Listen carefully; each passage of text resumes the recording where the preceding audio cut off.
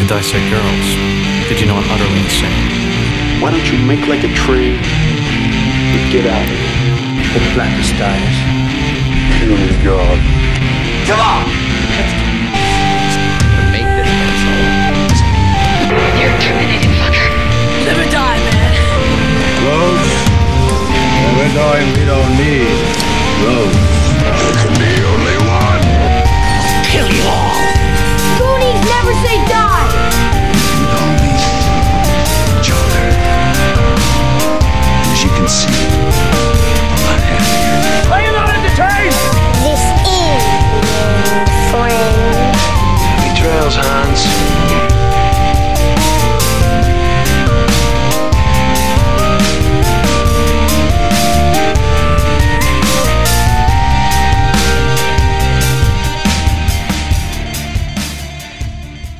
Welcome back to the Skewered Universe podcast. My name is Jeff.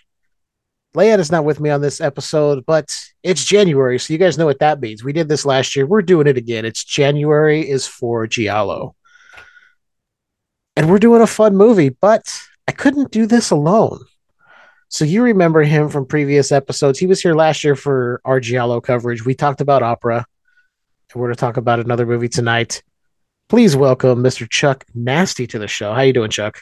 You might remember me from such pictures as. Hey, what's up, man? The way you said it, I was just like, hi, I'm Troy McClure. You might remember me. I don't know why that popped into my head. Love it. I think because over on Tales, Ron has been talking about watching The Simpsons so damn much. It's one of the greatest shows of all time. I can't argue with that. And also, I mean, like as a kid that grew up when that shit was really kind of blowing up, as I'm sure you were as well. Treehouse of Horror is still something that I watch religiously, and my kid watches it about as much as I do. Actually, probably more now. Yeah. I go through all the Treehouse of Horror episodes once a year, every Halloween. I marathon every one of them. And if the newest one is available, I watch it. If I have to watch it on TV, I'll just DVR it and watch it later. But I still get excited about it. Yeah. I totally still get excited about them. They're all just still really good. Simpsons has always been great about parodying shit. Is that right? Yeah. And they're just that they just hit all the right spots. I mean, I remember when they did the whole, the Willie thing and made him Freddy. It was kind of perfect, that kind of shit though. But yeah.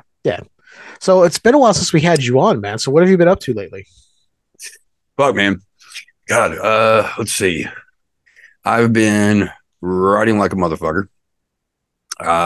Nice. We've been finishing up. We're done with the recordings of our new album, and Bastard Sons of a Judas Goat. Cool. Congrats. Thank you. And we're working on the cover and everything right now, and hopefully be filming a video. Hopefully sooner than later. And we're more proud of this than anything we've ever done, I think. And playing the songs out live, people seem to really enjoy it. So we're excited about that. Back to the writing thing. That's pretty much it's the grind, man. I've been working on, I've been working on the railroad. No, I've been, goddamn, I can't help but to do it. But I've been working on four stories for 4 different anthologies that I'm going to be a part of. Oh, I've been asked to do 2 of them, which means it's kind of nice to not have to submit anything. It's just I'm already there. Mm-hmm. And one of them, I mean, they're all like full of great writers, but one of them has some old school mixed with the new school, and there's a couple of people on there that they're a part of one of them that I am fucking stoked for. And I can't say who all is going to be on it because I don't know if it's a hush hush thing yet or not. But right. As an extreme horror writer, there is at least 3 people that are going to be in this anthology that I'm kind of like geeking out over. So it's been cool. And then after I get those stories done, I've got a new book coming out in February. And on Unveiling Nightmares Press, which I signed to. And yeah, I've got 3 different novels that are half done, and then I've got 4 more in mind that I'm planning on writing. So it's just going to be a fucking 2024 is the year of nasty. That's what I've been saying and what I'm going with, and the universe seems to be okay with it, no matter how skewered she may be. Very nice, man. Well, congratulations on getting signed. That's Thank you, brother. awesome. Yeah. So the last time we had you on was September. So you've been one busy fucker. Have to be, man. I can't. It's like I remember, our mutual friend JB used to, give me shit. He's like, "How do you do so fucking much?" Like, and it's just like, man, I don't sleep barely, and Mhm. I make sure I'm never bored because there's no such thing as boredom, only boring people. Right. Right. I get that, man. And I commend your drive. Thank you. Not a lot of people have that kind of drive. I commend it. And I hope all the best for you, man, with all these projects you got going on. I appreciate that, man. It's not easy. I mean, with anything, it's really easy to get overwhelmed. But I keep my eye on the prize, and you know, that candy bar is at the end of that fucking that exit there. You know what I mean? Like I'm Right. just going straight forward. I'm going for the fucking Snickers, if that makes any sense. So and that's actually a play on an old Robin Williams stand up thing. Mhm. But yeah, that's kind of my mindset is just got to keep moving, got to keep pushing. And if I kind of fall back on my schedule, I can't get too fucked up over it and Right. just, hop back on and keep going. And that's what I've been doing. And it's been fucking, it's been therapy. It's been beautiful. It's been awesome. A dream come true in a lot of ways. Nice. Nice. I'm happy for you, man. I really am. Thank you, brother. Yeah, you deserve it, man. You work hard. Let's get the payoff. Everybody out there, you need to support this guy. There will be links to all his stuff in the show notes so you can go support him, get his books, get his short stories, check out the music, do what you can to support Chuck. We love Chuck here at the Skewered Universe. Yeah. Can I just go ahead and just throw out the book names and stuff just real quick? Get that over Go with. right ahead. Yeah. You can go to Amazon and get my novella Thirsty. And you can go on there and get my novel House of Flesh, which a new video just popped up on the YouTube channel Splatploitation, where he is reviewing House of Flesh. It's a pretty it made me smile when I saw it earlier. So go check that shit out. But you can get that on there, and you can get Sludge, which is the collaborative anthology that I did with authors Jason Nickey and Stuart Bray. And then February 5th, I'm pretty sure it's 5th. Yeah, February 5th. On Unveiling Nightmares, I have Going to Hell, Fresh Kills Volume 1. Oh, nice. It's an anthology where they all connect. And there's the plan is there's going to be 6 of them. And the final one is probably just going to be a novella. It's not going to be it's kind of I'm kind of it's an experiment, but I'm trying to, that way I can get all these stories out, and then the very last one of them is going to be it's all going to tie up, and you're going to understand everything by the end of it. So yeah, I'm pretty proud of it, and everyone should go check that shit out. Very cool, man. Yeah. Oh yeah, and also I got to say this. I'm also going to have it on Audible. Real? So Oh, nice. yeah, they did some auditions the other day, and this one guy, I can't remember his name. He was kind of perfect for it. So I can't wait to hear the rest of his reading for it. So yeah, pretty excited, man. It's signing with the Unveiling Nightmares, which I totally suggest everyone going out and checking out the YouTube channel, the website Unveiling Nightmares. You can find different authors that are on there. They're fairly new. They're indie, out of England, and great people, great stories, great creativity, and I'm proud to be a part of it. And I think that it's gonna get bigger and bigger, and better things are just gonna keep coming. Nice. I'm excited for you, man. I'm very happy for you. You know, we support you here. So everybody else do the same thing and support Chuck and his endeavors. Please buy my product. Right now, for a limited Yep. time, you get a free something. Yeah, right. Thanks for that exciting offer.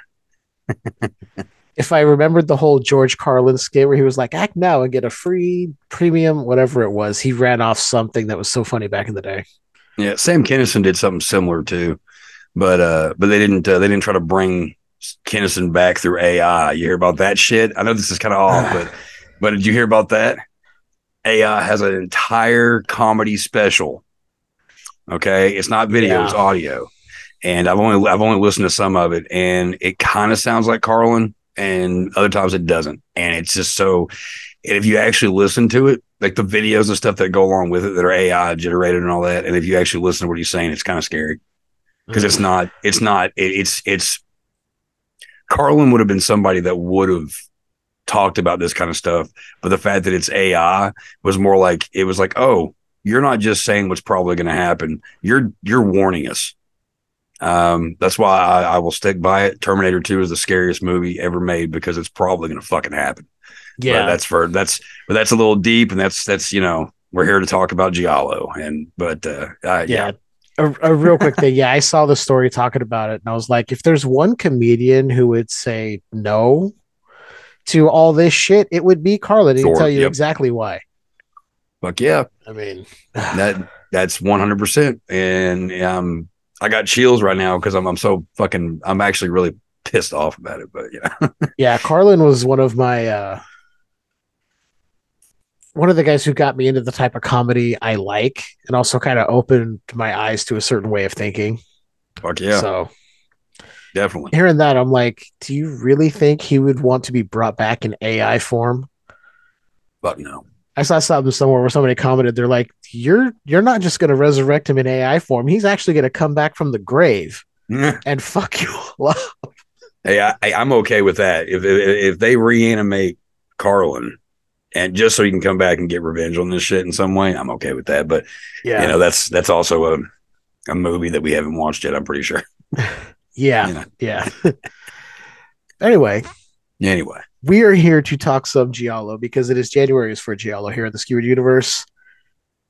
And we decided to watch a movie neither one of us had seen. So we went with 1983's A Blade in the Dark.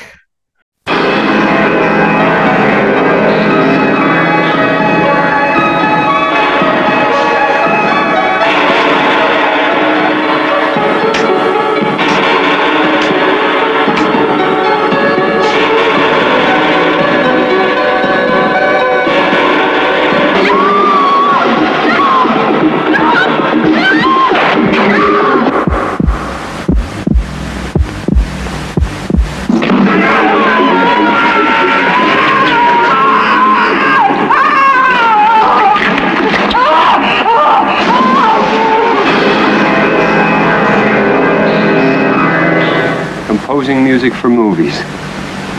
Interesting. What are you working on now?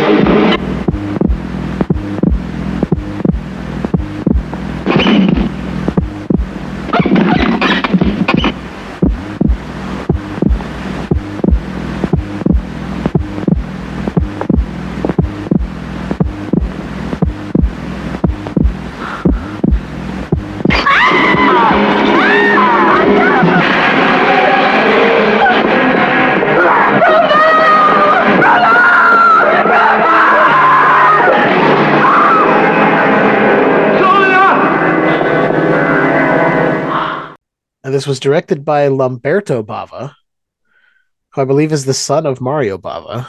Yep. And a quick synopsis here is from IMDb. A composer working in isolation on a score for a horror movie meets two women who used to know his house's former tenant. When the women disappear, he's forced to look into the film he's working on to determine what happened to them and who's responsible. And that's pretty much exactly what happens. Yeah, that's pretty straightforward. I I will say, and not to tip my hand too much, but I was not I came away not too big of a fan of this in the end. Yeah. I the okay. So the movie's called A Blade in the Dark, Mhm. and I love that title. It's such a Giallo title. It really Um, is. it reminds me of the late 80s or mid 80s horror books that would come out. Even the cover of it looks like that. Um, and it appealed to me pretty quickly. I don't know why I've never watched it. Um, I don't know. I don't know why I never checked it out. I think I put it on one time, but it was so late, and I was like, I'm just going to fall asleep in this. So, but it's a very appealing title and very appealing cover, and I did think that it was going to be better than it was. Yeah. I didn't hate it, but we'll get there as Yeah. we talk about it. But um, there's a thing in Giallo. I don't know what it is about piano players, about people that are in that. Yeah. Because I mean, we did opera. You know what I mean? Mhm. Like there's just something about like the idea of a musician being tormented. I mean, we're already tormented enough, really. Yeah. But yeah, like, and even the music that the guy's coming up with sounds Giallo, but it Yeah. also sounds like Phantasm. It really, yeah. See, I was thinking that too. I was trying to place it. That's a good thing because I Mm-hmm. couldn't place it to Phantasm, but it's very similar now that I think about it. Yeah, yeah. And there was another thing that stuck out to me was the actor who played Tony, Mm-hmm. was like the guy that owned the property or whatever that he was Yeah, staying at. yeah. That I don't know. You've seen Demons, right? Oh, fuck yeah. That was the guy that was handing out the flyers wearing the like partial phantom chrome mask in the Oh, beginning. okay. Yeah, So I I thought kept he looked looking. familiar. Yeah, I kept looking and going, I'm pretty sure it's the guy from Demons, but I've only seen half his face before. Hmm. And I looked it up last night. I was like, sure enough, that was him. It's Michel Soavi. Excuse me if I'm mispronouncing that. I don't speak Italian. Right. Yeah, it's. I guess we could just. I think we can spoil this movie. It's from '83. If Yeah. you want to check it out, turn this off, go watch it, and then come back. Right. As always. But this, I just want to say, this thing kind of dragged for me. I don't think it should have been fucking 2 hours long almost. No, no. Yeah. It was nobody. This guy seemed to not be worried when these women would show up and be like, "Oh, hey, they're just showing up in this place he's renting, popping out of nowhere." And he's like, "Oh, what are you doing here?" Right. Like, oh, this woman was hiding in my closet. Well, okay. An attractive woman is hiding in your closet. And he's just kind of like, oh, whatever. Yeah, But I would still be kind of fucked up, like, hey, why are you here? yeah. Like, He didn't even ask like, "Why are you here? You need to leave." yeah. It's just like, "Oh, hey," and she was like hitting on him, and he was like, "Well, okay." Like, what the fuck is happening? Well, I mean, it also goes back down to it. I mean, like, well, us guys, not all guys, Mhm. but I mean, in human nature in general, desires and shit like that and fantasies. And, if I was staying at a house, to record some shit, I'd never been to this place and whatever. And all of a sudden, like a, beautiful woman comes out of the closet. I'm probably going to go back to being a 13-year-old boy with that fantasy of, hey, just a woman, just walk out of my closet, never see her again. Just come on, Yeah, but at the same point, it's still like, why are you in this place? Why are you just hiding in here? What is this? yeah. Um, Yeah, that's that, and that actually is one issue I have with this movie is how nonchalant this fucking guy is about everything. This guy Bruno, our main character, he's everything that happens, even when he's recording a score for a horror film. That's what he does. He's like a new composer, up and coming, right? So he rented this place to compose the score for this horror film. Yeah. But even when he starts and he's listening to the playback and he hears a voice whispering on it, he's just like, let me write this down. This is very odd. He's not like, what the hell is that? How did this get in there? We don't I'd even be get an freaked out. explanation as to how Yeah. it shows up. Like there was never, it's like, is it supernatural? What's happening? Right. Well, that's something else about Giallo is, that's probably actually one issue that I do have with the genre Mhm. is that the regular human emotions, like, oh, strange person, acting kind of weird about it. Oh, these people were disappearing, blah, blah, blah. It's not real. Like, I mean, people, Yeah. it's just like you watch all these movies and there's no one that's really that worried about it. I mean, some of the characters, oh my God, what am I going to do? Oh, we should probably stay in the same place that all this murders happen. No, why would you do that? Yeah. It's like the scene where the girl, goes, is it, what was it? Katya. Mm-hmm. And she goes to swim in the pool and she finds the fucking box cutter, which we going, we need to Yeah, that was Angela, I want to say. Was that Angela? Yeah, I think that was Angela. Because that was after, because Katya had showed up earlier. Oh, that's right. Okay, yeah. Was murdered. Yeah, which, okay, let's talk about that scene. Okay, so we have a woman who is basically behind a fence that, from what I can tell, she has plenty of room and plenty of time to try to figure out a way out of this. Yeah, it's like an unfinished or like a partially damaged wall that still has some drywall, and you can see like the chicken wire that's supporting it. She could move further behind the wall and not be seen. Yeah. I mean, he's not even like the killer's not even using one of those like, sturdy fucking, box cutters. They're using the kind of box cutters that they give you, when you work at retail. Mm-hmm. the ones that break off like, every like, an inch.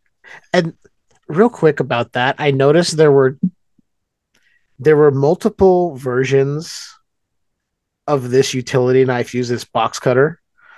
One, like you said, showed where you could snap off the blade. When it starts to get dull, you snap it off, you get a new piece. Yeah. And then there are ones that I think were meant to be used for kills that didn't have any of the lines showing the blades, showing the scores to snap off. I'm like, it would have been so easy. Just a quick little scratch of the marks. I was like, that's not the same. It looks the same, but the blade's not the same. But, I mean, it's nitpicking really on my part. Well, I mean, okay. So we're talking about the main murder weapon, if you will, that we first get a good look at. Because I mean, again, movies about blades. So there's a few of them. There's a couple of them. Knowing, I was like, oh, box cutters. See, box cutters freak me out. Mm-hmm. Okay. When I say that, I mean like because they cut so clean. Yeah. That scenes where people get like their ankles cut open and scalpel, Pet Cemetery, that kind of shit. But like there's been other movies where box cutters are used. Well, actually, I'll tell you one that fucked me up a little bit. If I remember correctly, was Green Room. Did you see that one? Yes. Yeah, that movie had a brutal scene with a box cutter. It doesn't matter if somebody's getting cut in the hands, the throat, the ankles. Dude, the I've been cut by a box cutter. Anybody's been cut by a box cutter, it's like the worst paper cut in the world. Yeah, that shit. I mean, if it's sharp blade and if it's a fresh one, dude, that thing could cut like nothing. Yeah. I remember watching Gigi Allen. Okay, the late great Gigi Allen. A lot of people have their opinions. I don't give a fuck. I like Gigi.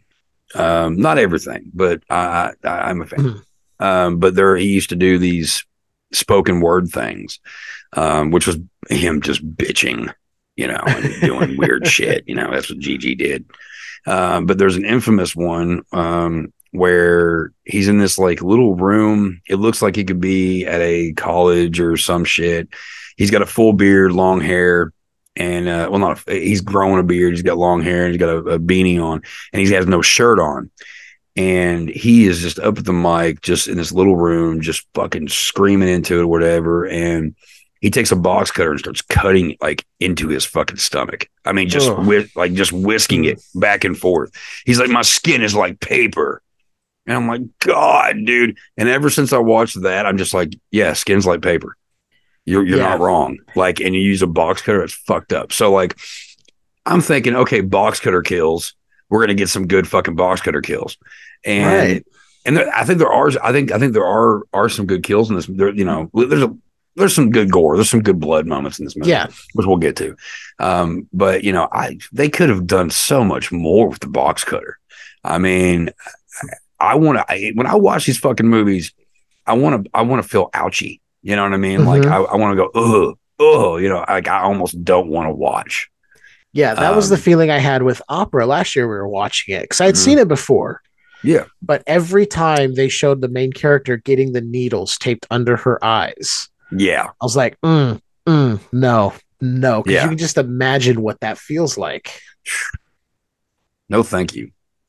And I was so optimistic when I saw a box cutter. I'm like, okay, Yes. this is the blade we're going with. This is different because most Giallo, it's just a typical knife or some other means.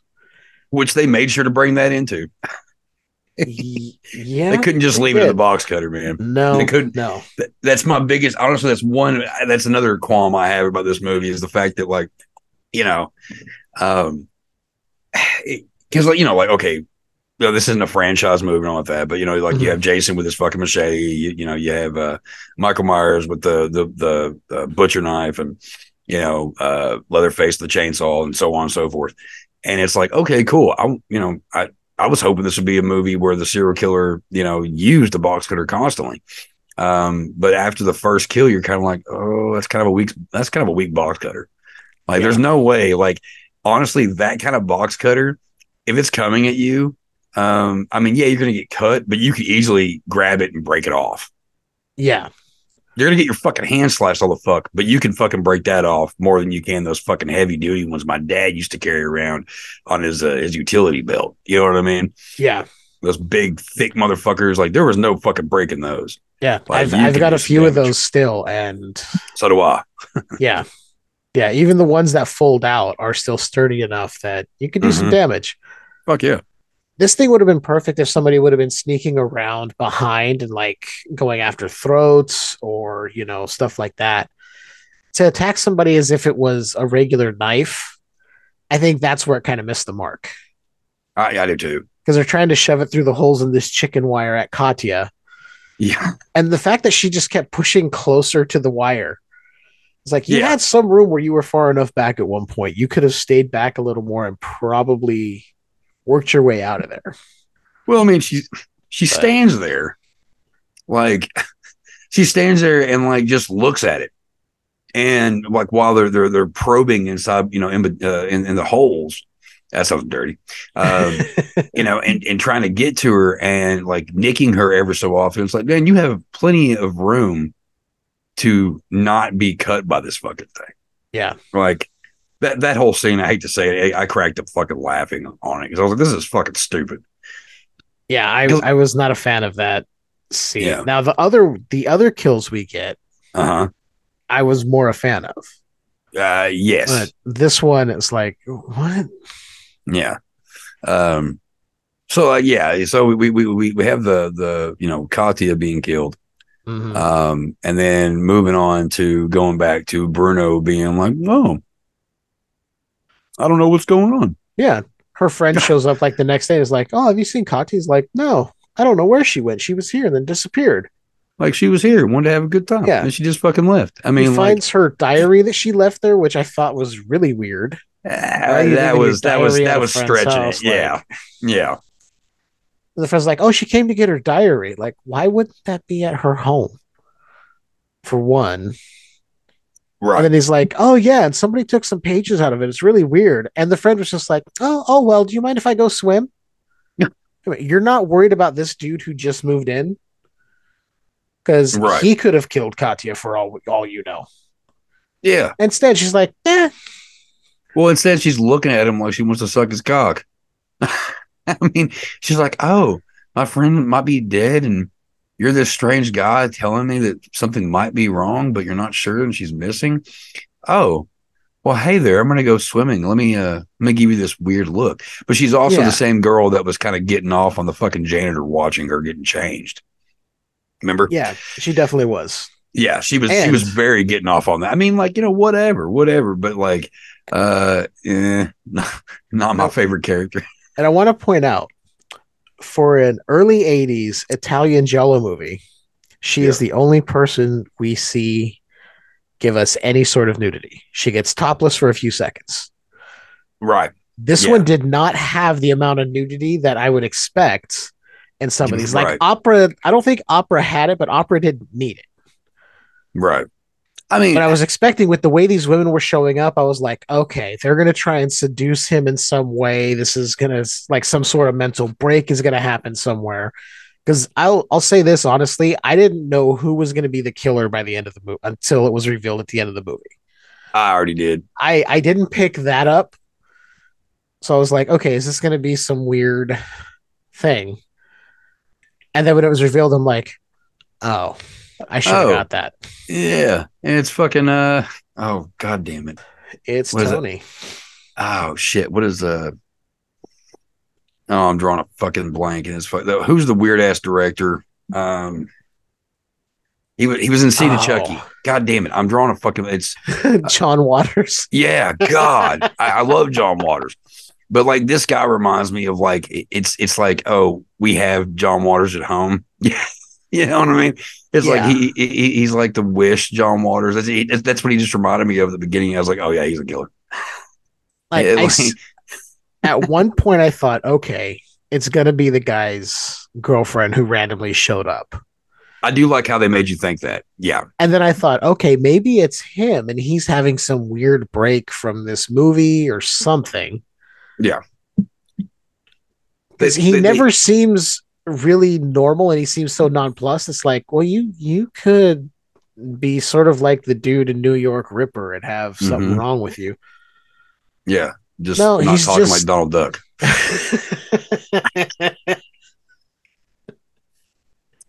such a fucking weird movie, New Ah, York Ripper.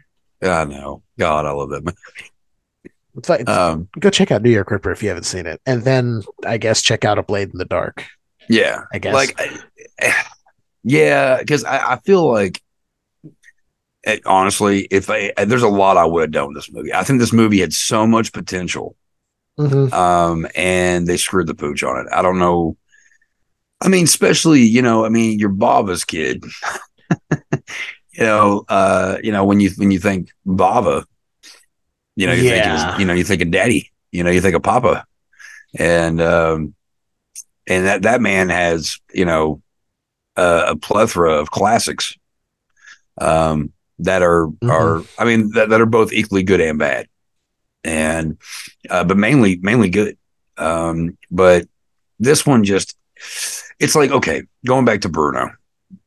Um, and when I say Bruno, I immediately think of that stupid fucking movie with Sasha Cohen, Sasha Baron or whatever. Yeah, fucking I hate that movie. But like this guy, like I feel like if they went a little bit more, maybe we could have been more understanding of why he wasn't so worried about it.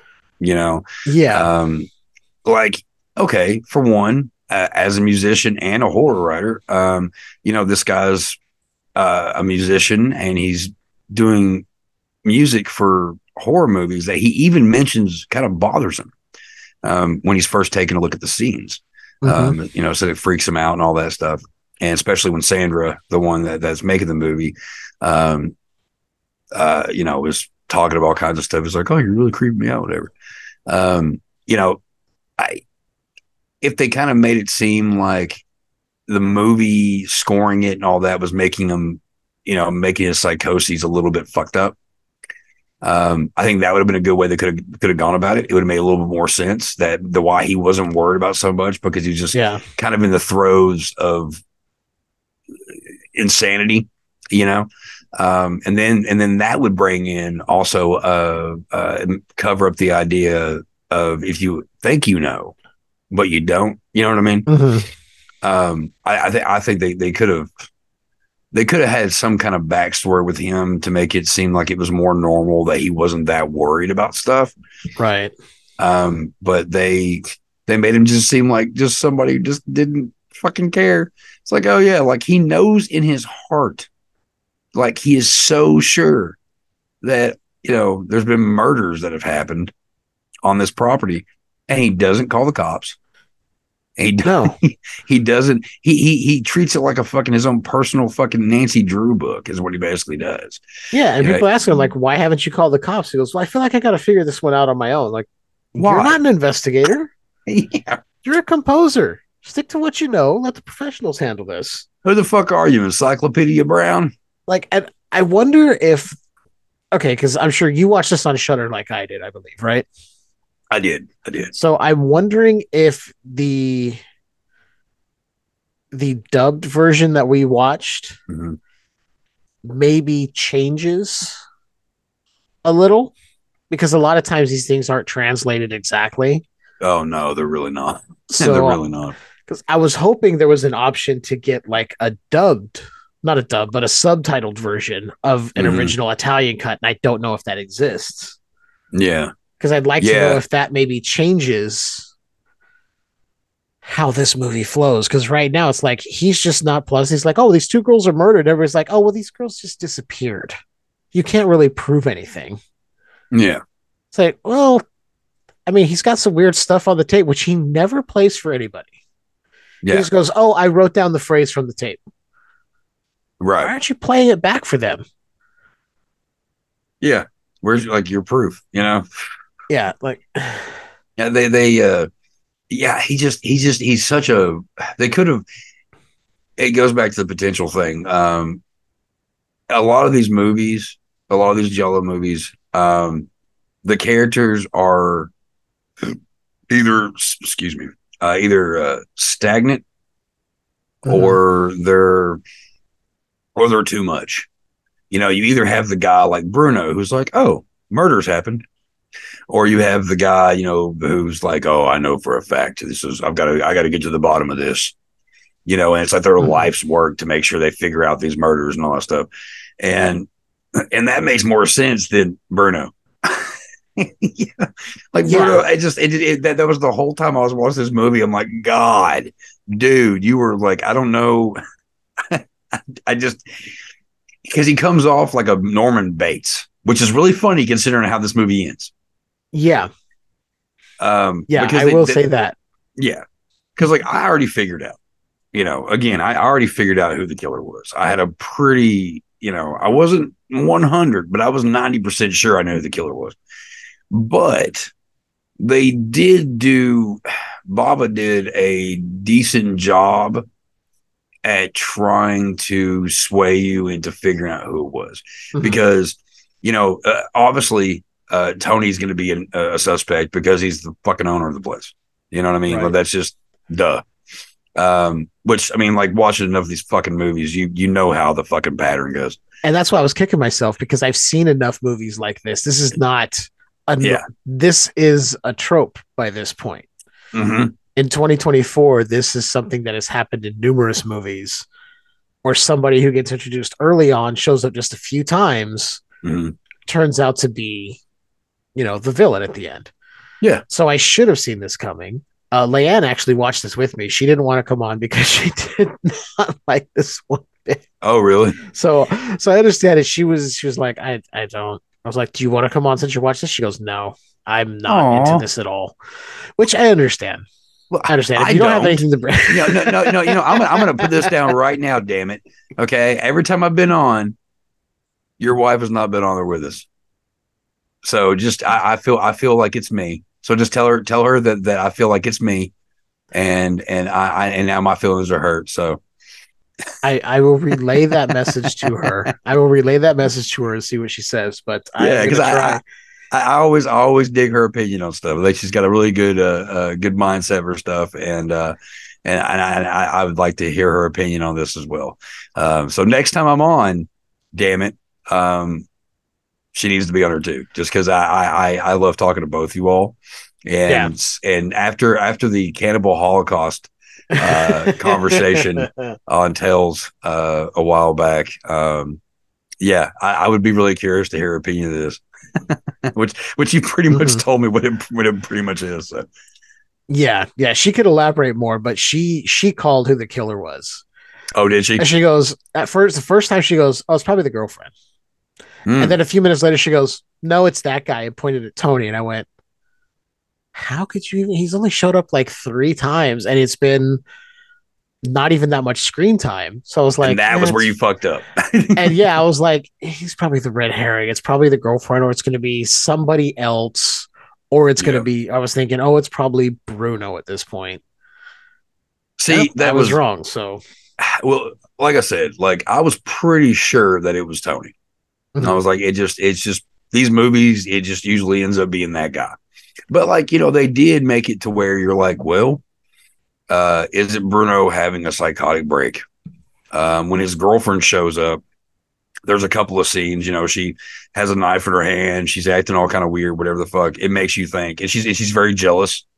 She's kind of a jealous person, it seems. Yeah, And like he's sitting there telling her, like, oh, this girl and there's something going on, she disappeared, whatever. And the only thing she can think about is, oh, you had a girl here.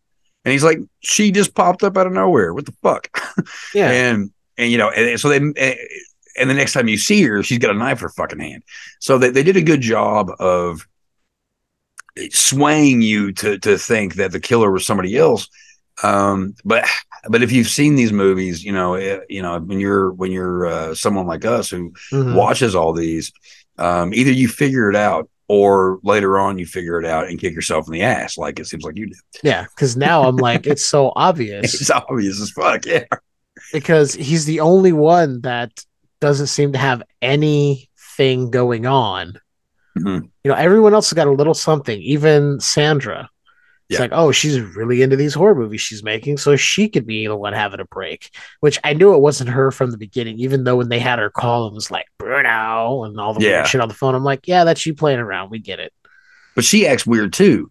Like that, Yeah. because in these kind of movies, everybody's a suspect, no matter how obvious the main one is. Because she acts fucking weird in it too. The whole like, because the movie she's making, which we're going to go ahead and mention this. Mhm. Anybody that's seen a House by the Cemetery or Manhattan Baby by my favorite Lucio Fulci, um, know that, well, especially House by the Cemetery, little Bob. Little Bob has been said to be the most annoying child in all of horror cinema. And it's more or less, I think, his overdub, but that's beside the point. But he's in the beginning of this. He's in the scene that plays over and over again in this movie, where these kids are, picking on, little Bob. I don't know. I can't remember. I don't know if he has a name in that scene or whatever, but Yeah, I don't think he does. I don't think I think he's just, kid. It's kids just picking on other kid, being like, "Hey, I bet you won't go down the stairs," da da da, whatever. And he goes down there. And there's a horrible scream, and then there's tennis balls covered in blood bouncing everywhere. Or there's one, whatever. Yeah, which is actually really cool. And I was like, what the fuck is this opening? Yeah, Because it threw me you're off. watching this and then it throws you to, oh, we're introduced to Bruno. It's like, wait, what's going on? And then later on, we see that scene played again. You're like, oh, that's from the movie. Okay. Yeah, yeah. Because I was like, "Oh shit, I didn't know. I didn't know that little turd was going to be in this fucking movie." That poor kid, man. Like I and don't know if that guy's if he's still alive these days or whatever. But like, if he keeps up at all with his career, like, man, I feel bad for him almost because like every forum, anybody that mentions House by the Cemetery, somebody comments saying, "Fuck Bob." yeah. There's never been a child. There's never been a child in fucking horror cinema that people are just like, why doesn't he just die? Like, it's like there's a stigma like we don't want kids to die. We don't want our, whatever. But when you get a kid as obnoxious as Bob, and like I think second runner up is the kid from Babadook.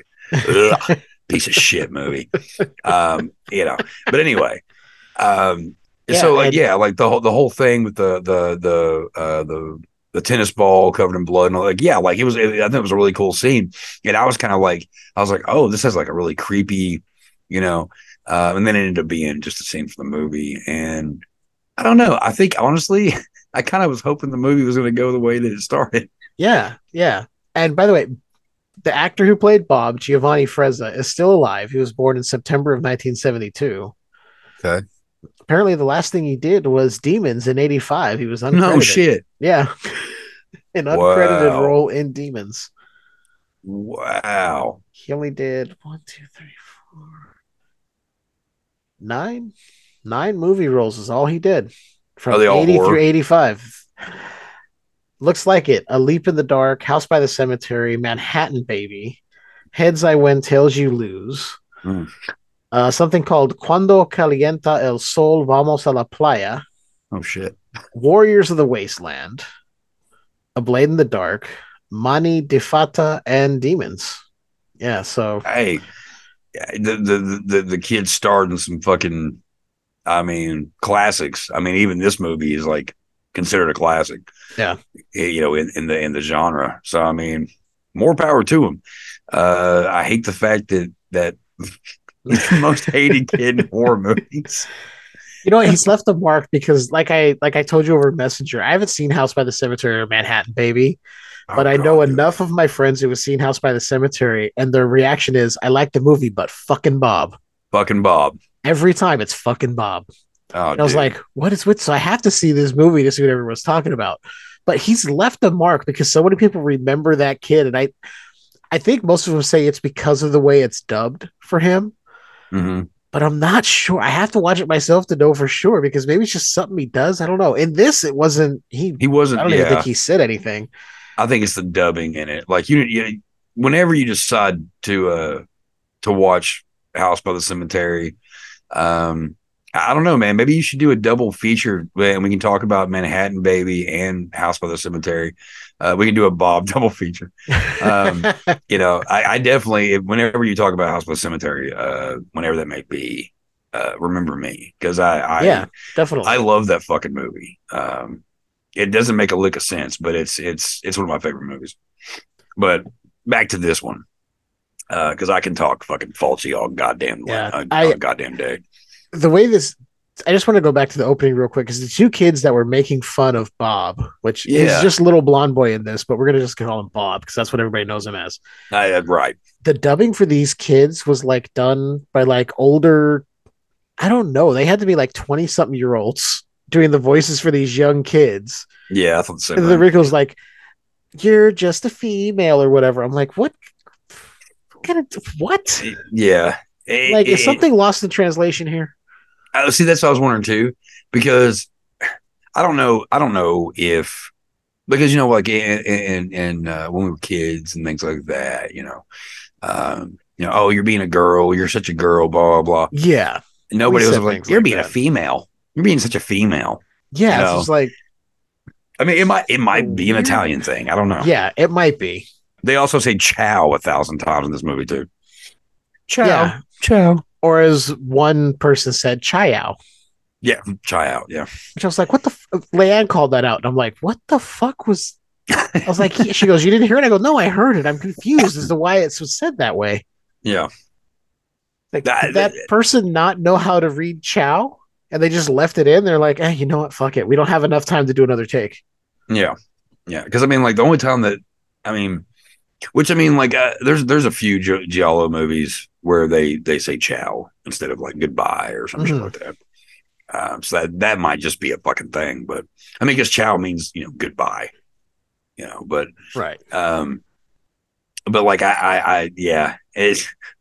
there are some things about these fucking movies where you're just like, and maybe that's one of the reasons why I like them so much.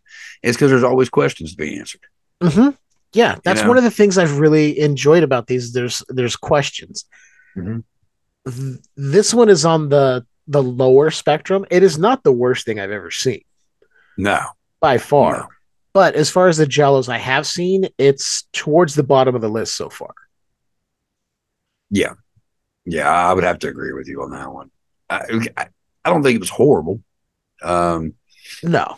but because I think that it, going back to it being, reminding me of like, 80s extreme horror books and stuff like that. I think that if this was in a written form, in like a novel form, I think it would actually be a much better story. Oh yeah, for Um, sure. because they would be able to put more into it, explain more shit to it, and not be a fucking issue. But man, there's just so many. That is a problem with Giallo films. There's so many unanswered questions. Mhm. Um, but sometimes, and as a writer, sometimes we don't need to know everything. Right. Um, and as a writer, when certain things aren't mentioned or whatever the fuck, it can cause issues within the story. Um, with, with this movie, they could have given us something else. Like they really could have. I mean, like I don't usually look for the backstory on characters. Like that's not usually a thing that I want. Mhm. But I feel like we have to explain why Bruno doesn't seem to give a shit about murders right there outside of his door, Yeah. especially when he isn't the killer. It's like, and nobody seems to think he could be. They're all like, "Oh, you're just a musician." It's Yeah, like, wait a minute, he should be the prime suspect. He's a guy who just rented this place. Nobody really knows him except the people he works with on the movie. yeah, Random women are showing up and they're just like, "Oh, okay." And then yeah. dying. They're being murdered. And nobody goes, wait a minute, you might be the suspect. Hmm. But he's like, I'm not calling the cops. As a composer, I can solve this crime, but I'll do it in the most relaxed, nonchalant way that's ever been captured. Yeah, So what the fuck? yeah. Which I mean, also going back to the them trying to trick you, the mystery aspect of it. Because they do have, because you have Sandra, you have the girlfriend, you have the groundskeeper. Mhm. Which I mean, like the groundskeeper is usually the obvious one. Yeah, That's usually, as like, do you remember the movie Pieces? Have you ever watched that? I have watched Pieces. I fucking love Oh, Pieces. fucking yeah, dude. That's such a great movie. Great It's so story, good. great gore. Yeah. Um, the groundskeeper on that one too. I mean, like they make you think that he's the fucking killer because he's this big scary fucking dude. And what I like And about In Pieces is it makes sense, but you're like, it's not him, but it makes sense why you would want us to look in that direction. exactly. In this, I'm like, I don't buy this caretaker here as being the killer. Yeah, yeah. I They don't care wanted that he has the porn in his little wank den. It's like, what else is he right. gonna do? Yeah. I mean, yeah, because I mean that is the other time we see titties in this movie is the porn pictures on the wall. Yeah, and in Bruno's little work area where he has all his instruments and piano and stuff, he's got nude pictures in one of his books that gets sliced up by the killer. Yeah. Which Which that might just be a musician thing. maybe, We like maybe. centerfolds. I mean, titties are inspiration for a lot of things. So I lived in a quick story. I lived in a house with 8 other people. It was on a college campus. I wasn't in college. I was just one of those guys. that And happens. yeah, yeah, we were renting from a church that was like right behind us, and we were one of the biggest partiers. It was bad. We got in trouble for beer cans everywhere and all kinds of shit, whatever. Um, but like our house was covered in two things: uh, classic horror movie posters. Mhm. I mean, dude, it was like wallpaper. Ooh. Um, like Halloween, Evil Dead, Texas Chainsaw Massacre, anything that me and my roommates could find that was like horror related, we'd post up. But also, I used to collect. I don't anymore. I sold a good portion of them. but I used to collect classic Penthouse and Hustler and Playboy. Okay. And when you're 19 years old and living on your own, and times were not like they are now. It was pussy and murder. That's pretty much what was all our house was, man. We were the party house that you knew what you were getting into when you walked in the door. Horror movies and titties all around you. And I actually had a girl that I had a quick encounter with at one point who showed up, and she tried to rip all the titty pictures off the wall. And it was a whole fucking thing, and I had to fucking step in, and it was a whole mess. But I mean, they're not hurting anybody. If you don't like it, you can leave. I mean, you got them yourself. I mean, it's just it was nothing. It was literally beautiful women showing their beautiful form. It wasn't anything perverted. Nobody was getting fucking climax on the face or nothing like that. Yeah, so whatever. You didn't have pictures from Hustler. Right. No, well, we did, but they were not the not so bad ones. Not the super graphic, like, oh, hey. Oh, not the ones I prefer. There was one poster that was in a magazine I had, and I wanted to put it above the TV. But my roommates were like, "Yeah, no girl's gonna want to come and just sit here and stare at that." And I was like, "Why not?" And it was like, "Well, there's 3 dicks going in there at once." And I'm like, "Well, okay." Yeah. So I've always been. Yeah, there's those who are like, you there? Yeah. Oh yeah, you are. Okay. I thought I lost you for a second. No, I'm here. But yeah, no, going back to that shit though, like, I mean, there's a lot of like, that's just a musician thing. For some reason, I mean, like inspiration, depending on what you're writing, whatever. I mean, like, who doesn't like to look at a beautiful woman, for inspiration? So I get it. That was kind of a long-ended fucking and comment to that, but but that is the only times that we actually see that stuff. Aside from Angela changing, the only other nudity is seen in the pages from porn magazines. Which, like I said, opera, I don't remember opera having nudity. I know New York Ripper had tons of it because it got very graphic at points. Oh god. But this one was very mild on that, and kind of mild on the murders because you only had a few. Yeah. But they did. I want to get right into one here because Angela gets killed in a pretty brutal fucking way. Oh, yeah. Oof. Yeah. She goes in to wash her hair after swimming, and we see someone grab a knife. Because at this point, we still don't know who it is. Right. Oh, when they jam it through her hand, I'm like, oh. You knew it was coming. You knew it was coming. She had her hand sitting right there, and you're like, oh, fuck. She's going to get it. I mean, that scene right there is pretty brutal. I would say that's probably one of my favorite scenes in the movie. I like that it was stab the knife through the hand to sort of keep her there because she's in shock and in pain, and then plastic bag over the head. Just right out of Black Christmas, which I'm like, okay. Exactly. Yeah. And then we don't stop there. We get the repeated head bashing into the sink. Yeah. And then the throat slash. Yeah. Dragged over to the tub, and then to finish it off, slice the throat. It's like, oh. And I gotta say, even though this movie is very mild compared to a lot of the others, that scene alone is pretty brutal. I mean, that's a pretty brutal scene. I actually really enjoy that scene a lot. I'm a weird. I'm kind of a when someone dies in a movie and it's like, oh, they're just stabbed. Okay. But if somebody dies in a movie where their hand is stabbed so they can't move, plastic bags over their head so they're losing air, and then their throat slit, it's like, you have a mission, sir. Yeah. Or ma'am or whatever. But, because that also plays a fucking key in this movie too. So I'm not just being a dick. Which I also sorry, I'm all over the fucking place. No, you're fine. This movie is one that is kind of all over the place itself. So it's perfect for our conversations here.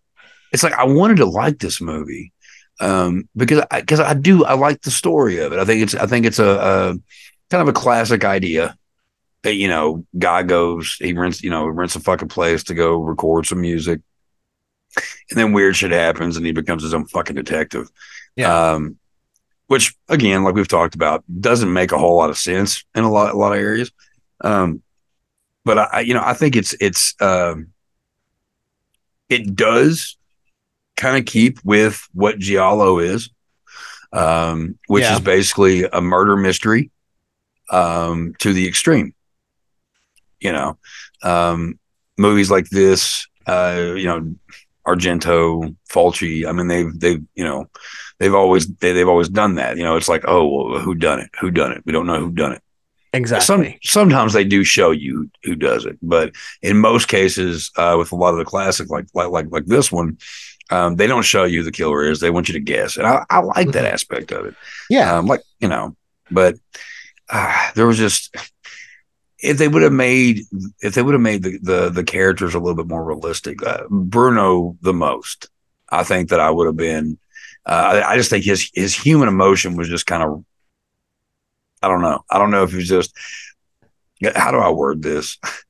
Because okay, I can maybe understand it if Bruno was autistic. Right.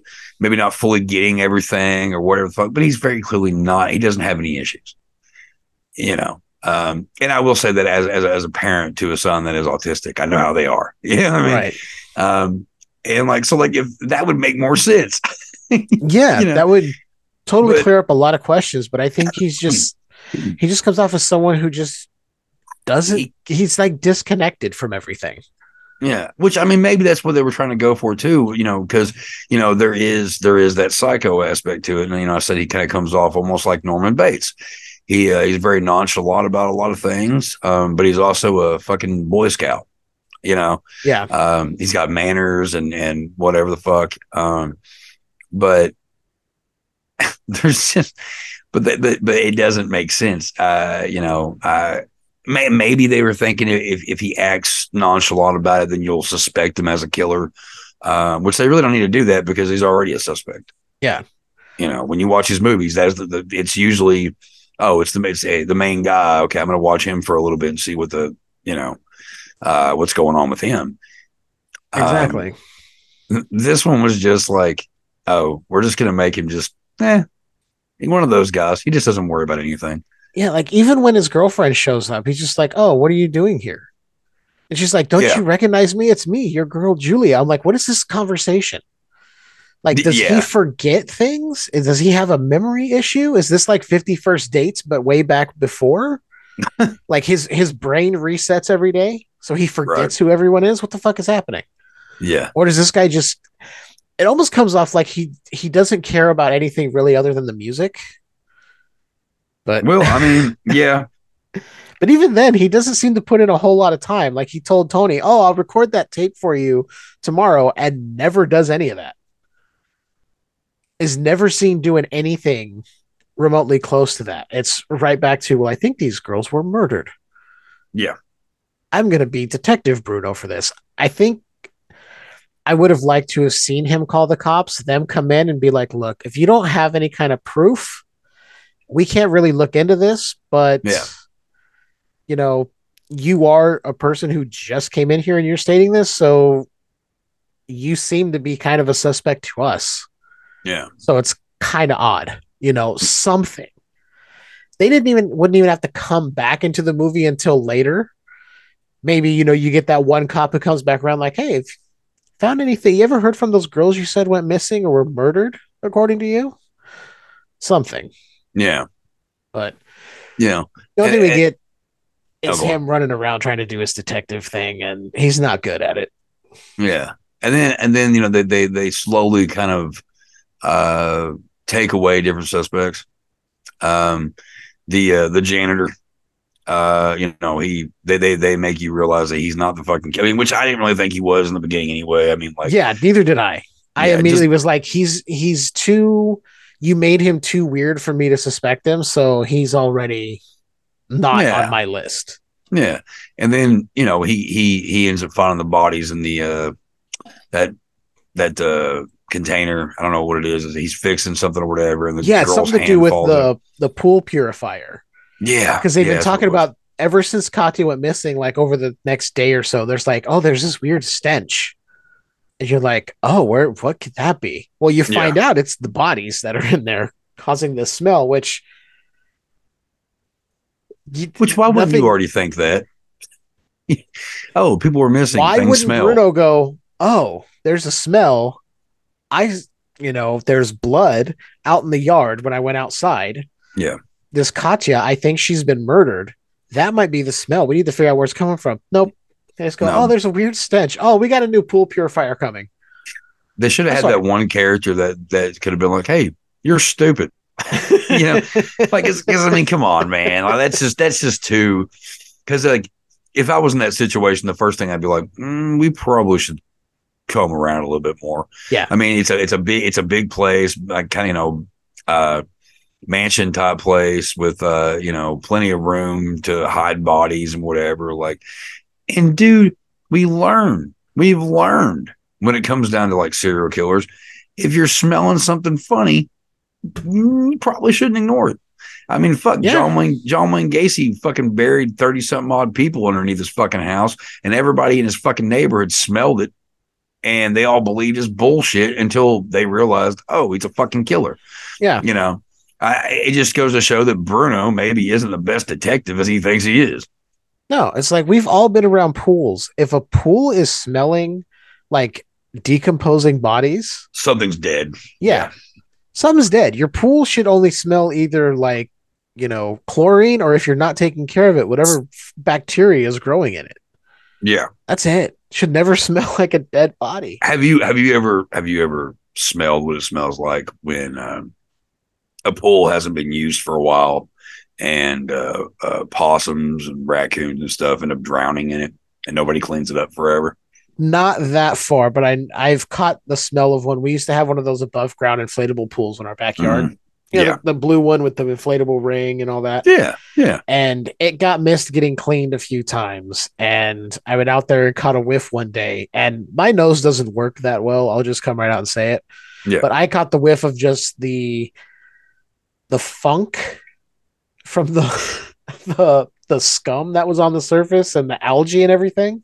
Yeah. I was like, yeah, this thing's done. I'm gonna try and clean it. I'm gonna try and throw the chemicals in there. Nobody use it for a day or two while the pump cycles, and we'll see what happens. Yeah. Luckily, it came clean. I had to use 3 different filters through the pump for it.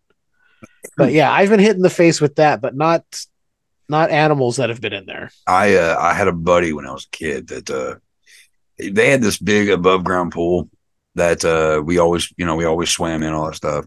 And when it was around time to open it back up, because there was all these like trees around where they, right above the pool and all that.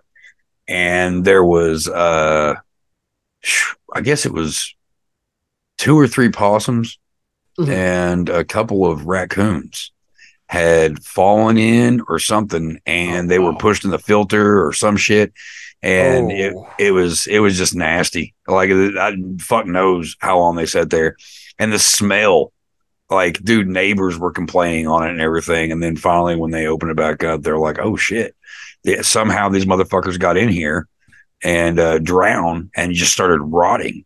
So the water that had been sitting in there forever was a nice shade of black green, and it was gross. I mean, shit was growing on the fucking, and it was bad.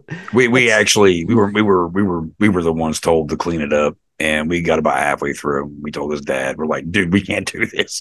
Like, we don't give a fuck that much. Take us to the public pool. Fuck this shit. We're not doing this. Yeah, that sounds we're in like sixth grade, dude. Yeah, it sounds like a recipe for some cabin fever type shit. Yeah. Oh, completely. I mean, because like anything that's dead, that's immersed in water for the longest time, it has the same appeal as going into a building that's been abandoned for a year and no one flushed the toilet. You know what I mean? Yeah. And it's like even the smallest animal, when it comes to a pool, it can, I mean, one single fucking animal can make a pool turn into the most disgusting thing. Yeah. And in this case, you have two dead bodies, and it takes way too long for anybody to even realize. I mean, okay, granted, they haven't been there that long, so I don't even bother. They're really smelling that bad. They don't look. The bodies don't look decrepit. They don't look like they're decaying and nothing like that. So like, they could have done a little bit better with that for it to be like what smells so weird? You know, it's like, well, nothing yet. I would have preferred if when the caretaker was taking that bottom plate off, that as soon as he got down there, he was like, "Oh, something's real bad. I smell it more here." Like something, like make a face or something. Yeah. And then as soon as that opens, like, and you see the hand, just have the hand look like it's decomposing, something running out of it, dark liquid, something. They should have. And just have him maybe just like leave, and you hear him like starting to retch or vomit off screen, something. Same, yeah. He just got scared because there was a hand, and then opened the top and was like, "Oh, there's the two dead girls." Yeah. Well, I mean, like even a good example of this, a tragic example, but you ever heard of the Cecil Motel, whatever you want to call it? The girl that drowned in the water system. You know what I'm talking about? It sounds somewhat familiar, but I may be confusing it with something else that I've heard. Girl goes to stay at this hotel, Cecil Hotel, Cecil, whatever you call it. It's an infamous hotel. Richard Ramirez stayed there. Jeffrey Dahmer had a room there. A lot of bad shit happens in this place. Holy shit. And this girl, there's a whole documentary. It's not a very good documentary, but there's a documentary about it. Where this girl, actually, you've probably seen the actual video of this shit. Infamous video of this Asian girl. She's probably, I think she's in her early 20s. She's in an elevator, and she keeps walking outside the elevator, and it looks like she's being followed by somebody. Yes, I know. You know what I'm talking about? Yeah, I've seen the video. Okay. Yeah. So what happened after that video was she disappeared, and people started complaining about the water tasting bad. People started. There was accounts of people talking about the water having a brownish tint to it when it came out, and they ended up having to go up and check it out. And when they opened up the latch, they found this girl floating, and she had been in there for a minute, and she was decomposing. And you know, I would say that water. So that's the thing. Water almost makes things worse when it comes down to that. You know, because you put your hand. You know, you're in the shower or the bathtub for 30 minutes. What happens? Your hands and your body turns into a shriveled mess. Exactly. Right? You're starting to absorb that water. So I can only imagine what her corpse, because they've never, I mean, I haven't seen what her corpse looks like. I don't think they ever released what it looks like, but I can only imagine that she was fucking bloated and busted. Like, and that's, which, I mean, it's a disgusting fucking thing to think about. And it's fucking horrible. But that makes more sense. Like, okay, you've been in the water system forever. People are, there's brown fucking goo coming out of the sinks and all this shit. Like, why couldn't we get some of that out of this? Like a little bit more. I think that's a problem with a lot of these fucking movies is they don't go with fact on how things are. When I write, I try to make sure that I look up certain things because I don't want to sound like an idiot. Right. Somebody's been dead for a week in a fucking, in a pool system or whatever the fuck. Well, okay, they're going to be fucking rotting and bloated. Their skin's fucking busted open and shit, especially that's when that's when you know that they're going to smell. If they're in the situation in which they were in this, They're not rotting. They're just Yeah. they're bloody, but they're not rotting. I'm sure that they would have a small uh stench to them, maybe. I mean, because a body, after depending on what the temperature is, a human body, a human cadaver, it it doesn't take long for the body to start going into, the process, Yeah. you know, and so there, I guarantee there's probably a little smell, but man, in this movie, I just don't see that it being that bad to where they're like, oh, something just horrible.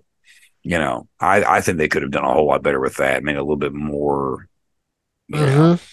Yeah, but because that, if they were stuck in something that's a part of the pool filtration system, there should have been water in there. mhm. That should have been kicking back into the pool and changing the color of the water.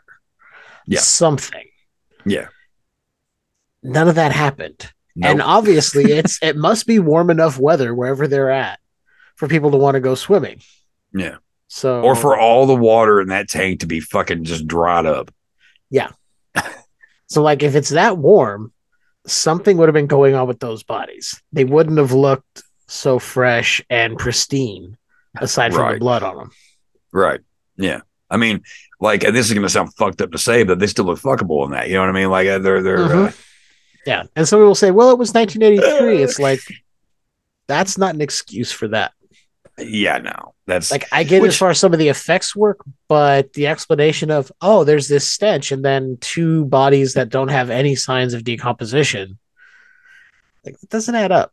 yeah, yeah. That's kind of a ridiculous scene in it. That I think they could have done better with. Even if they Um, wouldn't have tied it to the bodies and had them in there, and they would have found like a dead animal stuck in there, see, and the body show up that would have somewhere been good. else. Yeah, You'd be that like, would have made oh, sense. that's the smell. Okay, maybe those girls weren't killed. Maybe that's not the smell. Okay, it was just a dead animal. Yeah, And then if it still lingers after that, you can be like, oh, wait, something is going on. And then show us something that looks a little more gross. But yeah. Which I mean, that would kind of be like the black cat. Like it's always like, oh, there's the suspenseful moment, and you hear something, and they open up a closet, or they open up a cabinet, and for some fucking reason, the fucking cat's in the cabinet and jumps out. You know what I mean? mhm. Like that would be one of those moments that they could have made it like that. They could have made you think, oh, this is what this is. It's not what, and then go back and show you, oh, this is where that smell was. It wasn't a dead animal. It wasn't this. It was this. They kind of fell flat on that one. That was kind of poor suspense telling on that one. Because if he would have opened, caretaker's working on that pump thing and he opens it up and like a dead animal falls out of there that somehow got in or somebody stuck in there, whatever. Yeah. Okay, cool. That explains it. And then if it would have been him walking off and then we see another area and they pan over and there's a body Yeah. that's looking like it's decaying, it's like, oh. Yeah. They don't know, but we know. Yeah. Yeah. Which I mean, I think Pieces, going back to that, I think Pieces was good about that, kind of throwing you one way and going the other. Yeah. That's I think that's actually an important thing in Giallo films and slasher films is, I would say Giallo, just because there's more of a murder mystery. Yeah. You give us little tidbits, but other people are still trying to figure it out. Mm-hmm. We're like, oh, you give us those little clues, those little breadcrumbs, and we're like, okay, we can solve this before the characters do, or maybe at the same time. Yeah. I think a Blade in the Dark just kind of missed on certain things for me. Yeah, for me too. I guess this was Lamberto Bava's second film Yeah. that he did in the Giallo genre. I don't know if it was the second movie altogether, but it was his second contribution to the genre, I guess. And so I mean, like, how do you live up to your dad? How do you live up to how did Luigi feel? Mario Bava's your dad, and it's like you might want to go back and take a gander and just kind of pick up some things, because I mean, like, there's no mistaking about it. Mario Bava was kind of the king of this shit. I mean, there's no qualms about that. I mean, if you want to go back and see some of the original Giallos and some of the original scares and the stories that went along with it, Bava's one to go for. And this also goes down to David. Fuck. Hold on. I've done that. I've done that before. You're trying to make a point. This fucking kills me. Well, it makes me look like a fucking asshole because I fucking know these people. Like I'm fans of these fucking guys. Fuck Cronenberg. Shit. There you go. His son. He did Infinity Pool. Mm-hmm. That was his second film. And I look at Cronenberg like somebody would look at Bava. He had his certain tropes. He has those certain things he makes sure he puts in, and he kind of follows the pattern, if you will. And when it comes down to, all right, well, here's the offspring. What are they bringing to the table? And I'm not sure if I've seen any other movies. I probably have and just didn't know it from Liberto. I might have to look. Can you look up to see how many movies like Liberto Bava had done? He's directed 28. Demons and Demons 2 stick out to me because I've seen both of those. Oh, okay. See, that's where that's where I'm a fucking asshole. I didn't realize that he did Demons. All I thought about was Argento. Yeah. Same, because it's so tied to Argento, but he only, I think, was a producer on it. He was a presents thing. It's like like Eli Roth presents Hostel. Yeah. Eli Roth didn't. Or was that? Oh no, Quentin Tarantino. There was some movie because I know Eli Roth did Hostel, but like there was a. You know what I mean? When they do that kind of shit, they're very. It's like, oh, a lot of people think that, oh, well, this person. No, it was just they're presenting it. And that's because they're producers, and producers can say we present it. Yeah, exactly. Yeah. Hey, I have a lot of clout right now. If I put my name on this as presenting, it might get somewhere. Right. Yeah. Yeah. He also directed Devilfish from 1984, which I've only seen on Mystery Science Theater 3000. So, oh shit. Oh yeah. Whoa. I want to say that I've seen that. I used to love watching that show. I still will find myself going back to episodes and watching. There's a YouTube channel that does marathons where it's like nonstop 24 hours. Yeah. Of that shit. Yeah, it's fucking. They great. also have their own app now called for the Gizmoplex, so you can get the newest seasons. You can get whatever previous episodes they can acquire without rights issues and all sorts of things. They have those available. Yeah. That's fucking crazy. So the story of Devilfish is a marine biologist, a dolphin trainer, and a research scientist, and a local sheriff try to hunt down a large sea monster, a shark/octopus hybrid that is devouring swimmers and fishermen off the South Florida coast. It started out like a joke. Yeah.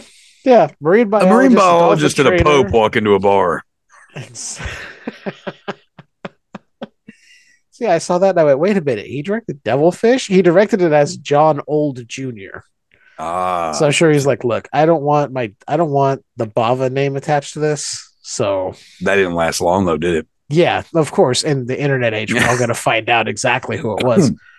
Well, I mean, you can only go far. Like, I mean, if you're trying not like, okay, like Stephen King. Okay. Mm-hmm. Joe Hill. Joe Hill is completely the carbon copy of his father.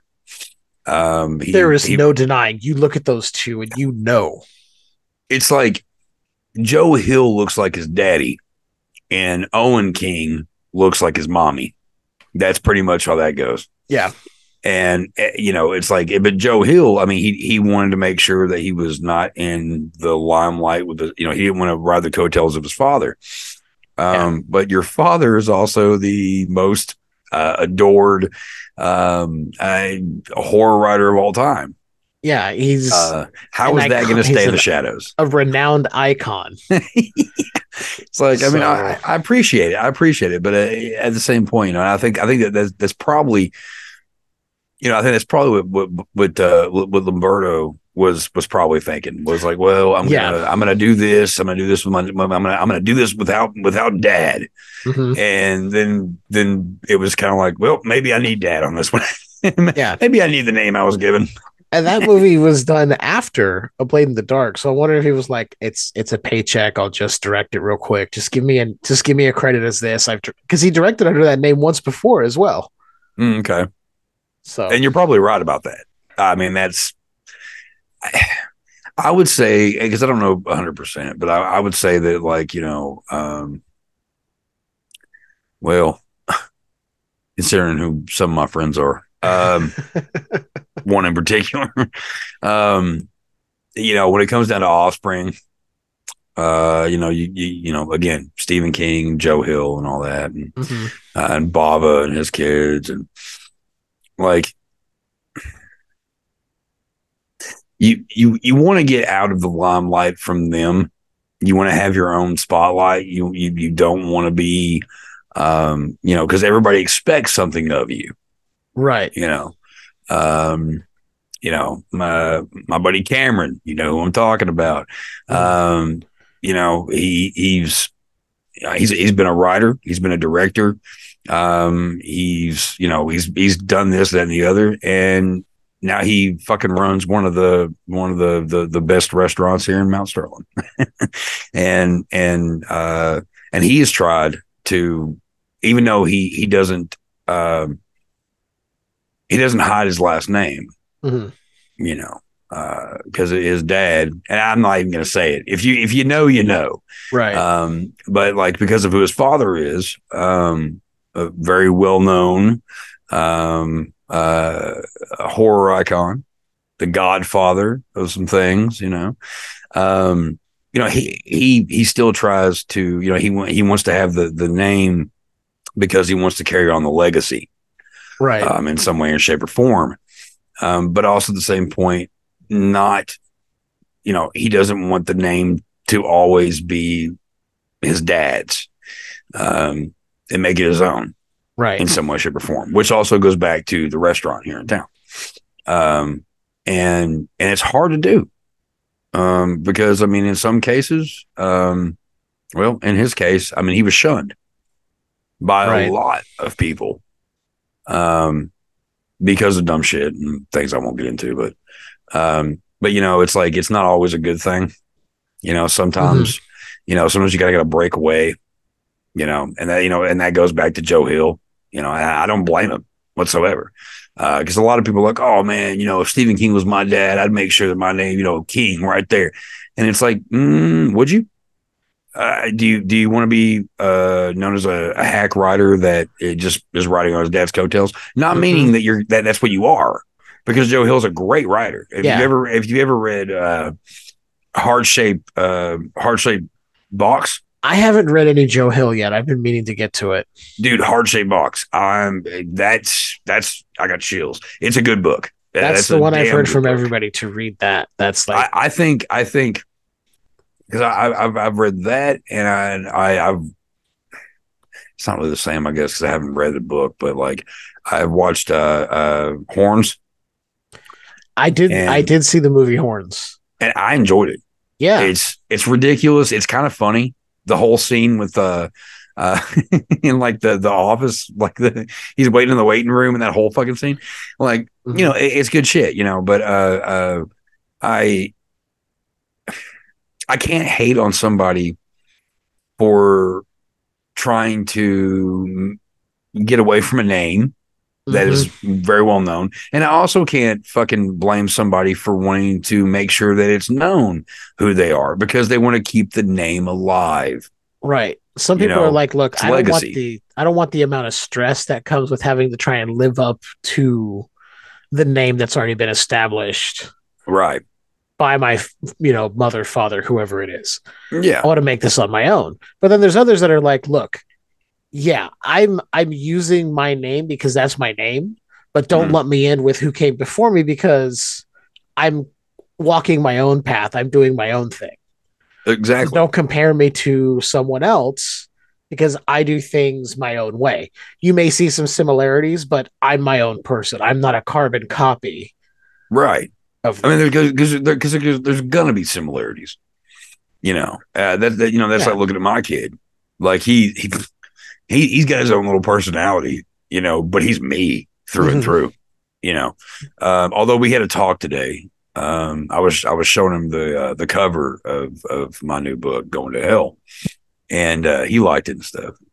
And he was talking about the us doing a book together. Mhm. And I was like, yeah, we could totally do that.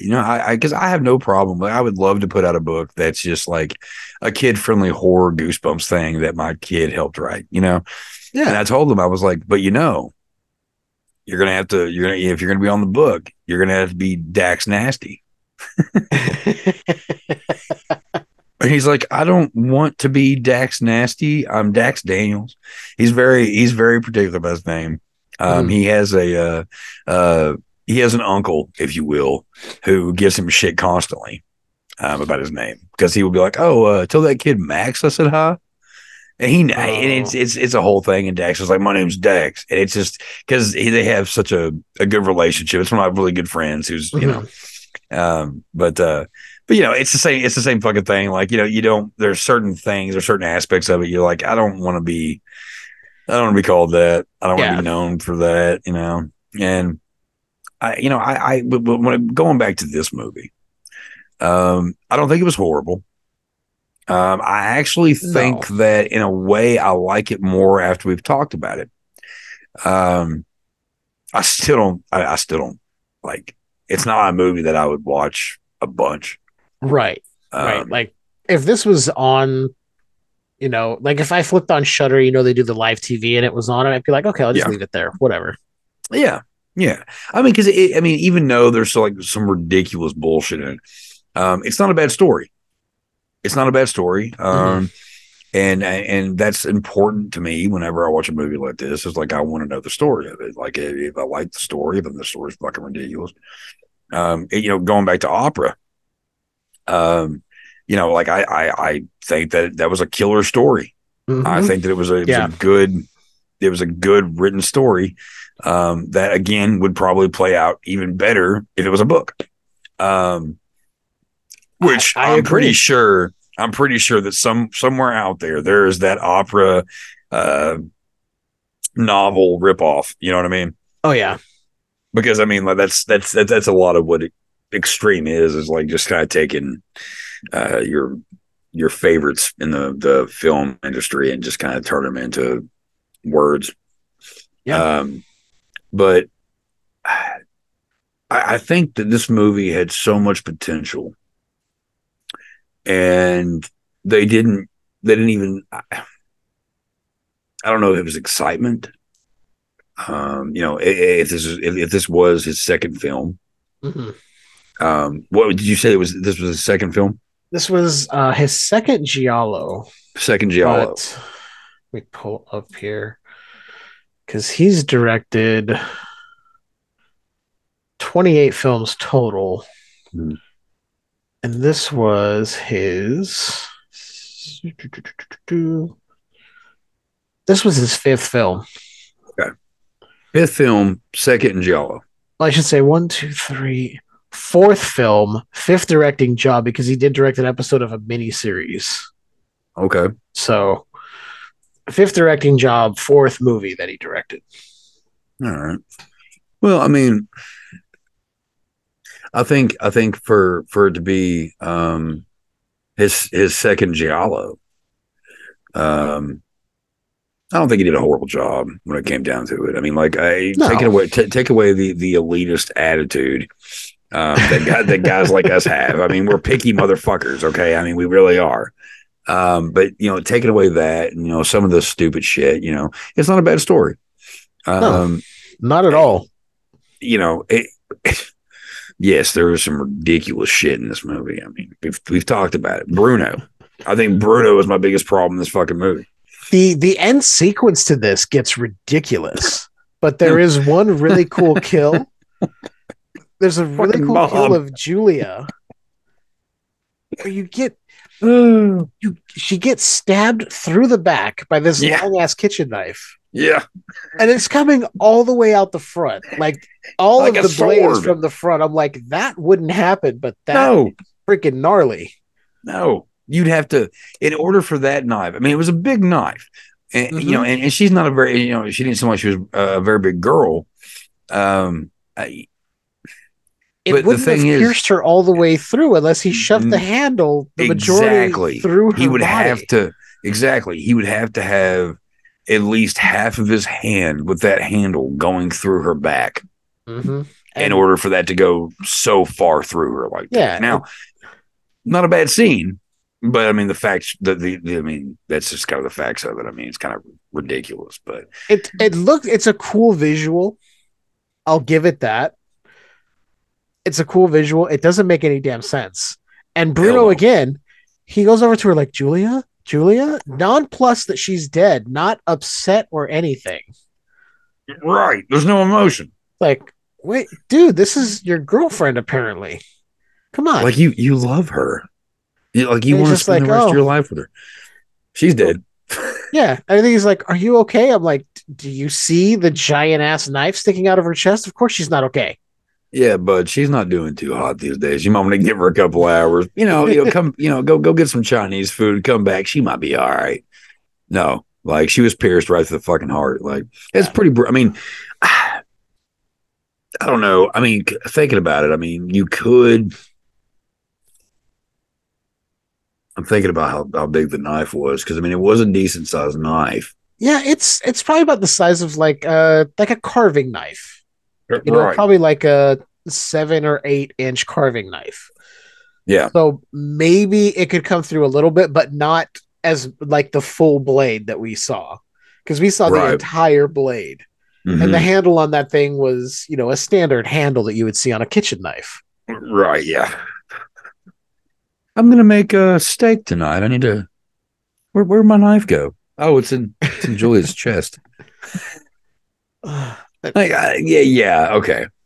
Um. Yeah. Jesus. And another Go part on. of that end sequence Yeah. is when Bruno hits what is revealed as Tony in drag as this Linda character. I don't think we ever mentioned. Well, I was getting This, to that actually. Actually, we need to pause real quick again, yeah, go right ahead. and then we'll get to this. Okay. I paused it just to be safe. You're good. Um. Yeah. So we're kind of at the end of the movie. Yeah.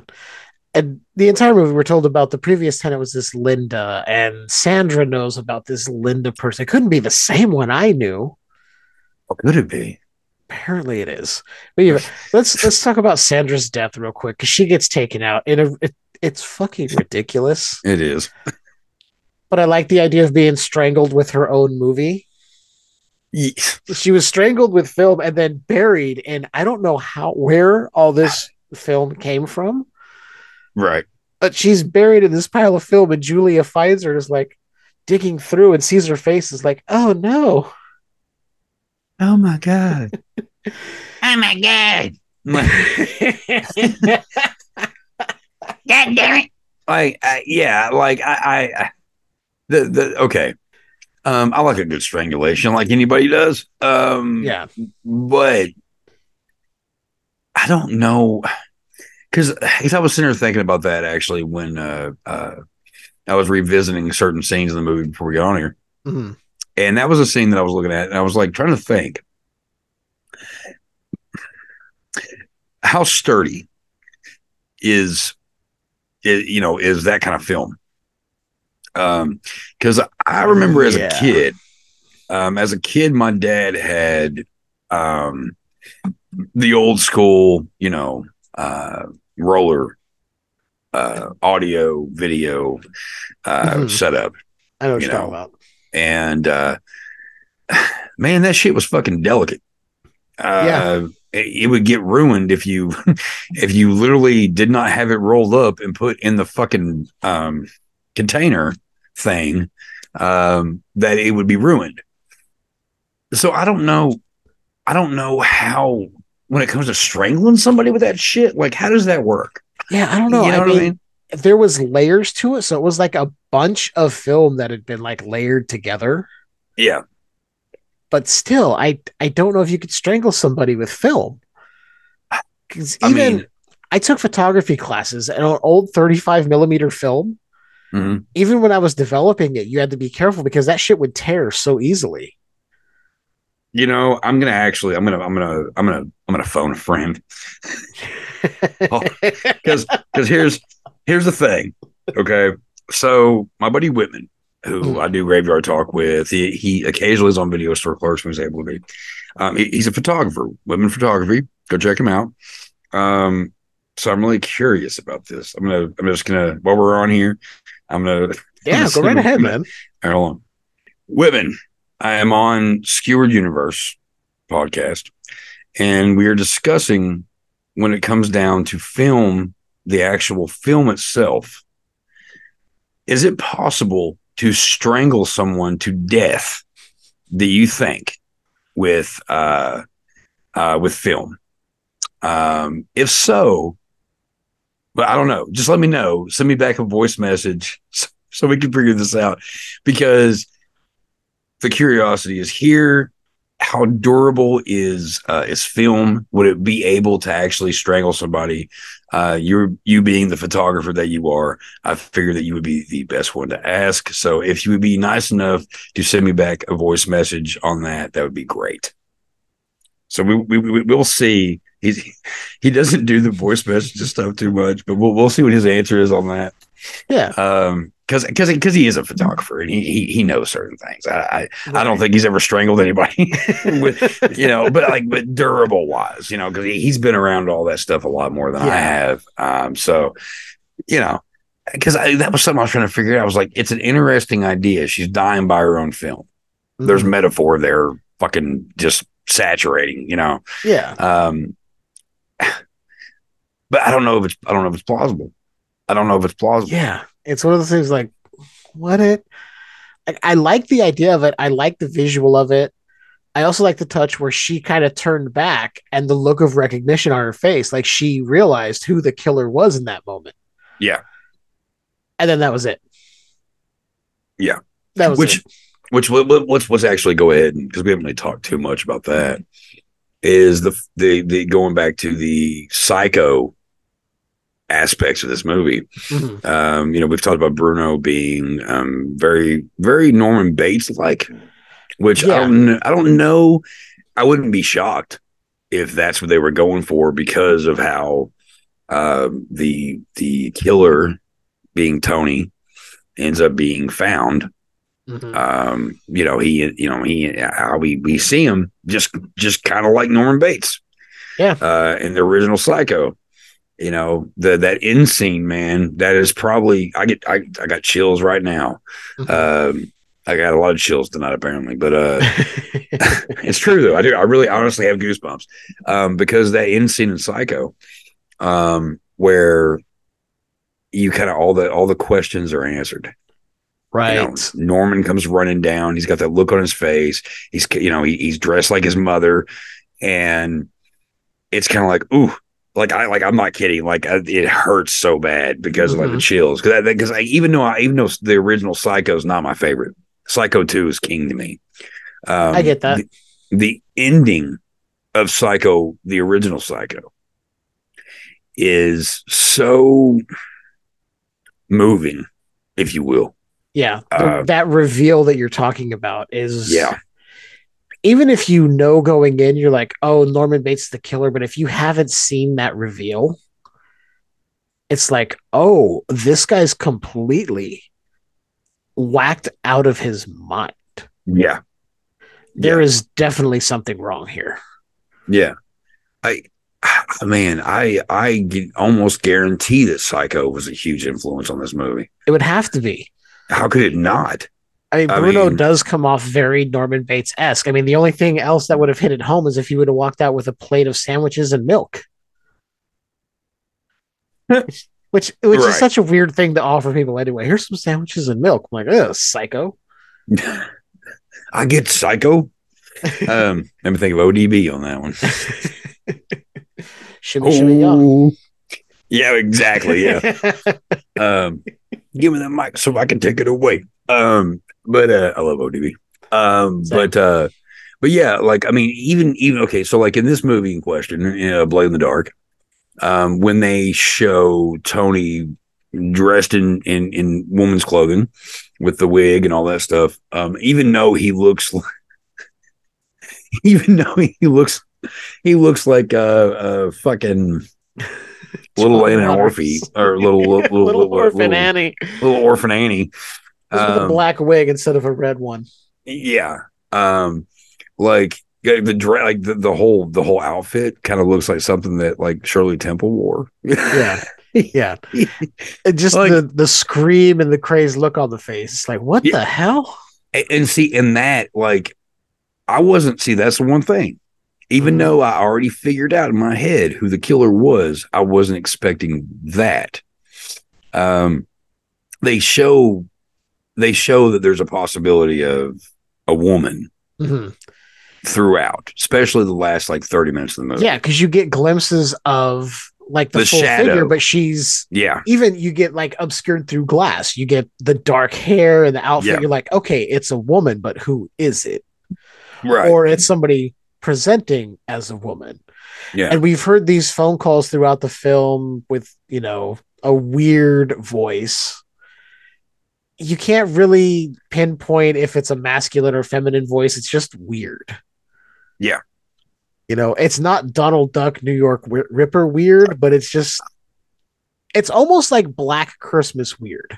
Dude, that's what I was going to say. Yeah. Okay. We're on the Yeah. same page there. Yeah. Which actually a statement I was going to make earlier about that was, even though Black Christmas isn't considered because it's not Italian, it's not the usual thing. It's got a lot in common with Giallo. Yeah. A lot. You can see where the influences come from because it's very much the same way. It's not Completely. a supernatural thing. It's very much a whodunit. Mm-hmm. It's like an American version of a Giallo. It's just we tend to call them slashers. Yep. Which is very much very similar. Except it's the mystery aspect that separates. Yeah. I mean, like, yeah, you have certain slashers that make it obvious, who the killer is. But I mean, even if you go down to like the original Friday the 13th, mm-hmm. Not my favorite, but I still hold that movie with high regards because it's creepy. And it still gives you the idea of like, well, who's doing this shit? Yeah. Now, of course, I mean, like, the movie, everybody knows, it's not Jason killing everybody in the original. Right. Oh God, did I ruin that for somebody? Well, then you should have fucking got off your ass years ago and watched the first one. Before I even saw the first one, I knew who the killer was in the first Friday the 13th. I mean, if you watch Scream, you should have already known that fucking shit. So, oh, God. I can't even give anybody a fucking get out of jail free card if they've seen Scream. So yeah, fuck you. But there is a mystery to it all. Yeah. And that's the important part. I mean, because even the original Friday the 13th, you could say was inspired by Giallo because of the murder mystery aspect of it. It's very similar. There's a lot of first person shots of them coming in and people going, oh, hey, what are you doing here? Yeah. People recognizing who the killer is, and we're still in the dark going, wait, who is it? Well, who's doing these murders? Who is this? Why are people recognizing who it is? Yeah. See, then this also goes back to the Godfather of Gore, Fulci. Fulci was a weird character for the simple fact that he wasn't like everybody else in Giallo after a while. Nope. New York Ripper, Giallo.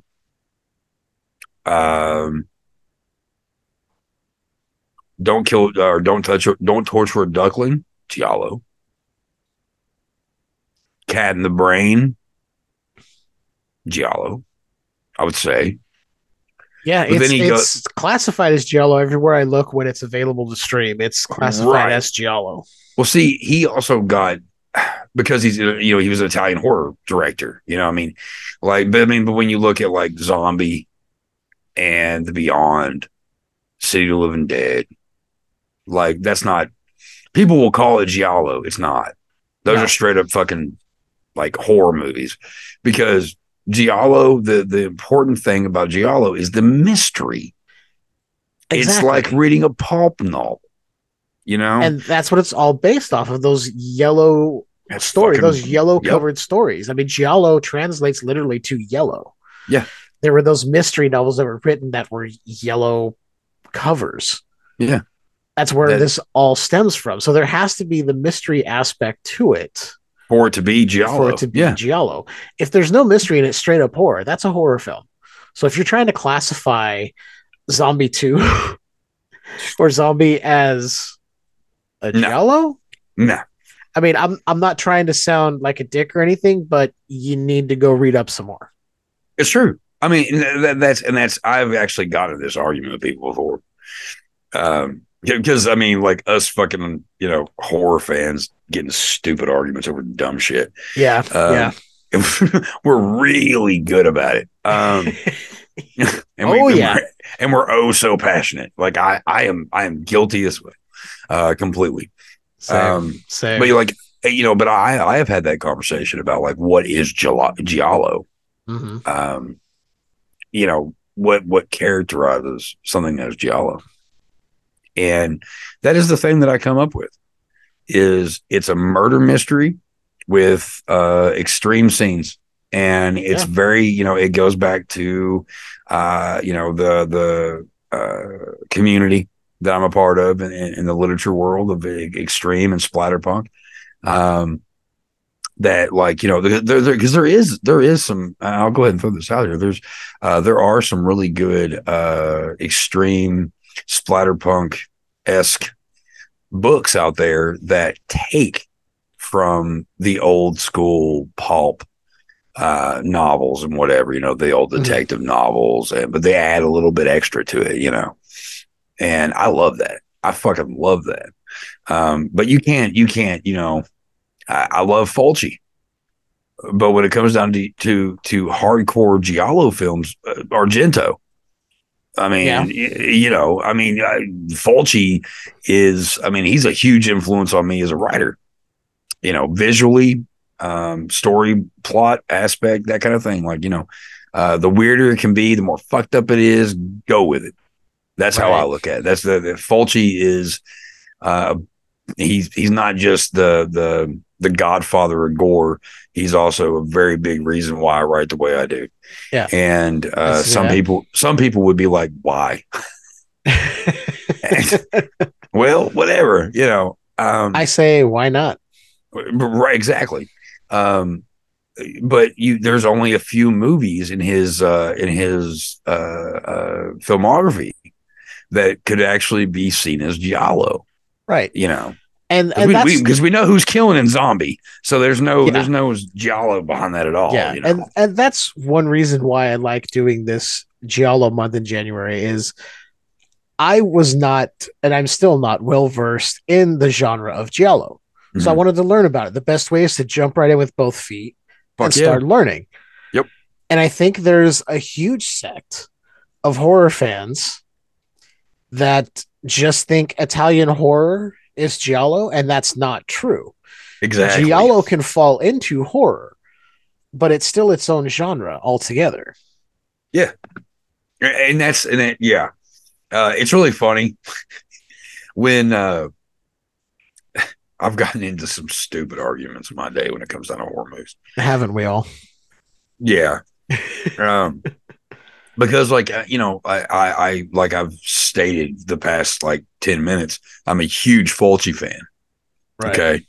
Fulci is and will always be considered the godfather of gore in my eyes, and nobody could ever take that away from me. I will stand on this hill until I die. But there's a lot of people that don't actually know what justifies as Giallo. And I've always said it. You got Dario Argento and you've got Fulci. Okay, and Argento fits every criteria when it comes down to what is Giallo. There's the mystery.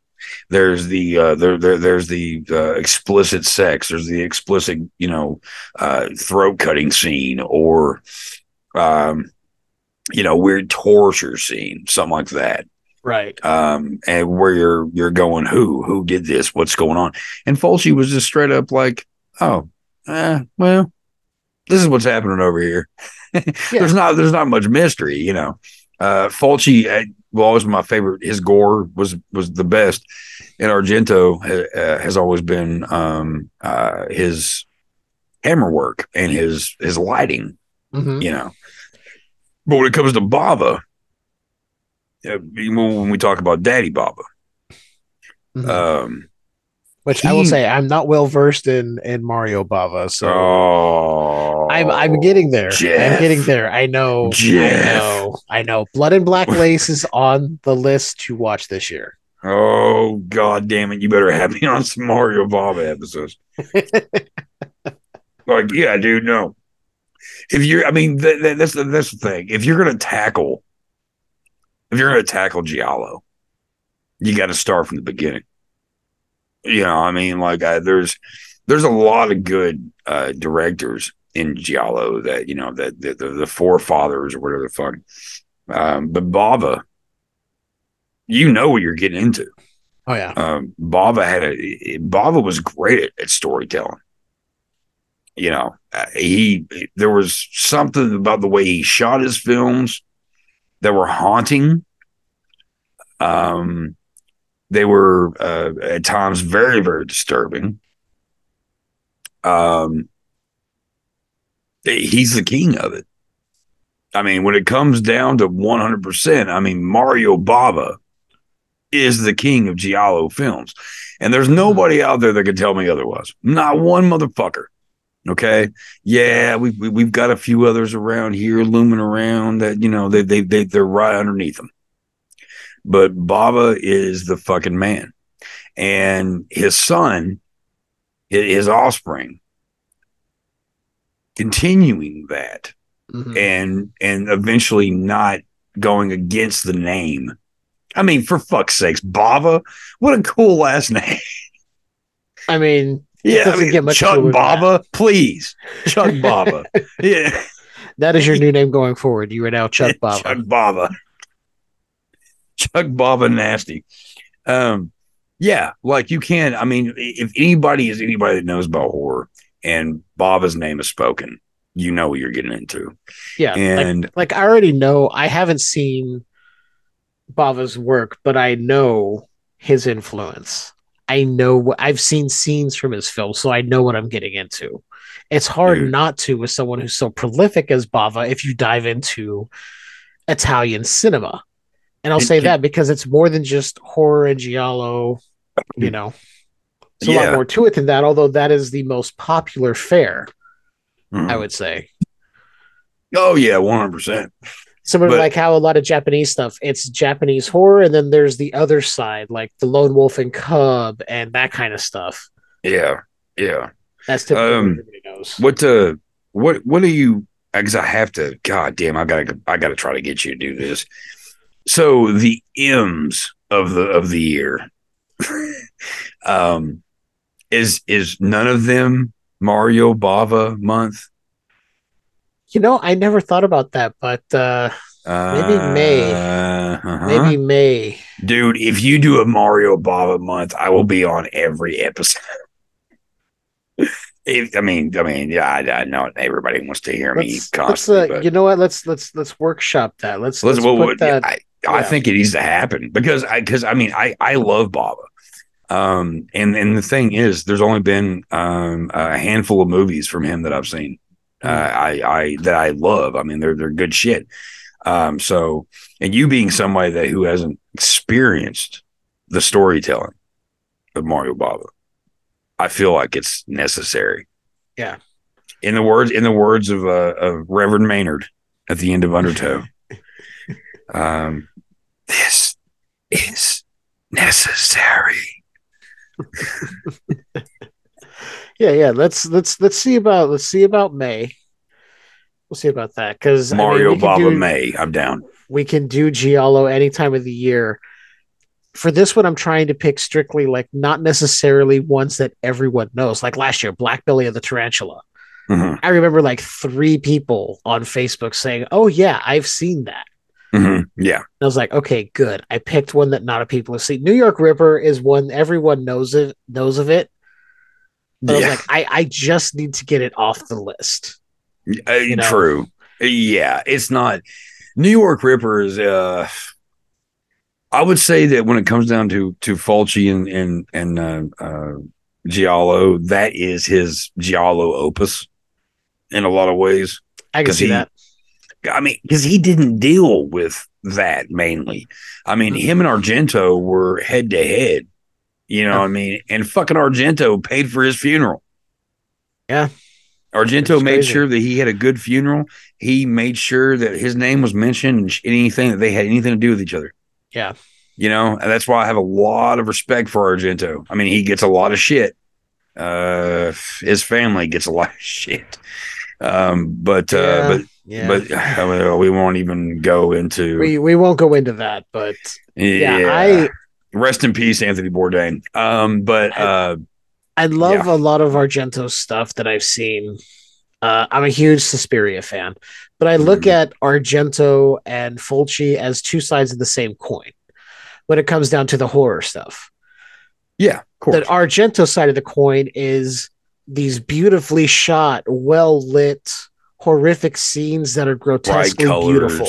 These bright colors, the splashes of blood. It's it's disturbing, but it's beautiful. And it's great to watch after smoking a bowl. Yeah. In the dark. I can see that. I have not done that, but I just might.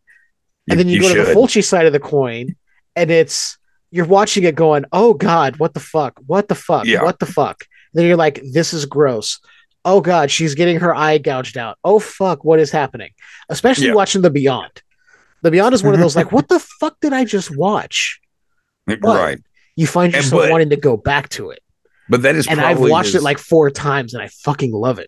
I love The Beyond. God, what a good fucking movie! My first copy of The Beyond was not the copy that was called The Beyond. It was called 7 Doors of Death.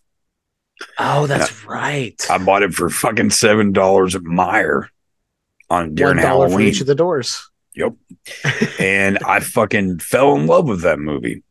And then years later, I found out about The Beyond. And I was like, oh shit, I gotta check this shit out. And I watched it. I'm like, yeah, it's the same fucking movie.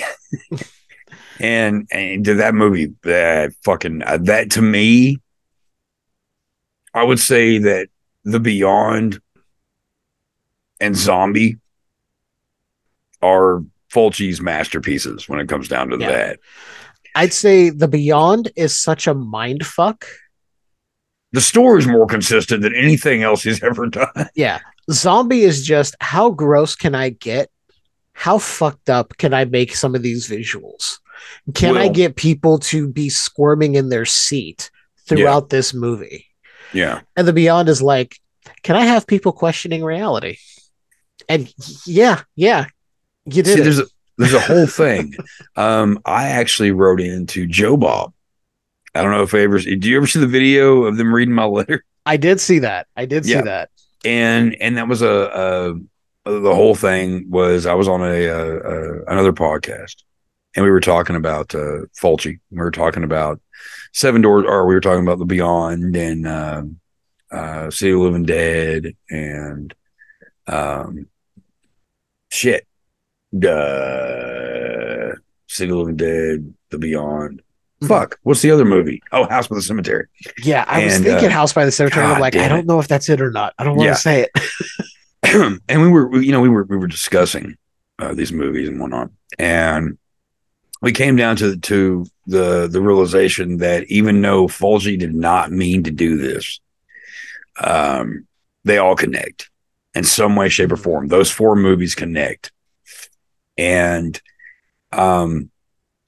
Fulci was just I don't know. he was a mess of a fucking director. Because he didn't mean for us to all go and put those movies in order. Because honestly, we'll go ahead and do this real quick.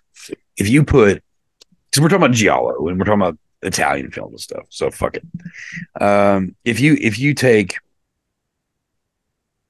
House by the Cemetery, okay, House by the Cemetery, it ends with Bob and the little girl and the old woman going off.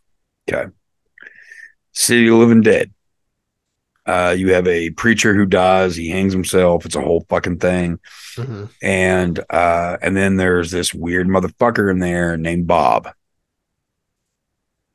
So you look at it like, well, Bob from House Thousand Corpses, wrong movie, from House by the Cemetery, has grown up. He's been in a different dimension, and now he's even more fucked up than he was beforehand. I mean, there's a scene with him with a fucking blow up doll, in City of the Living Dead. It's bizarre. I don't even know why.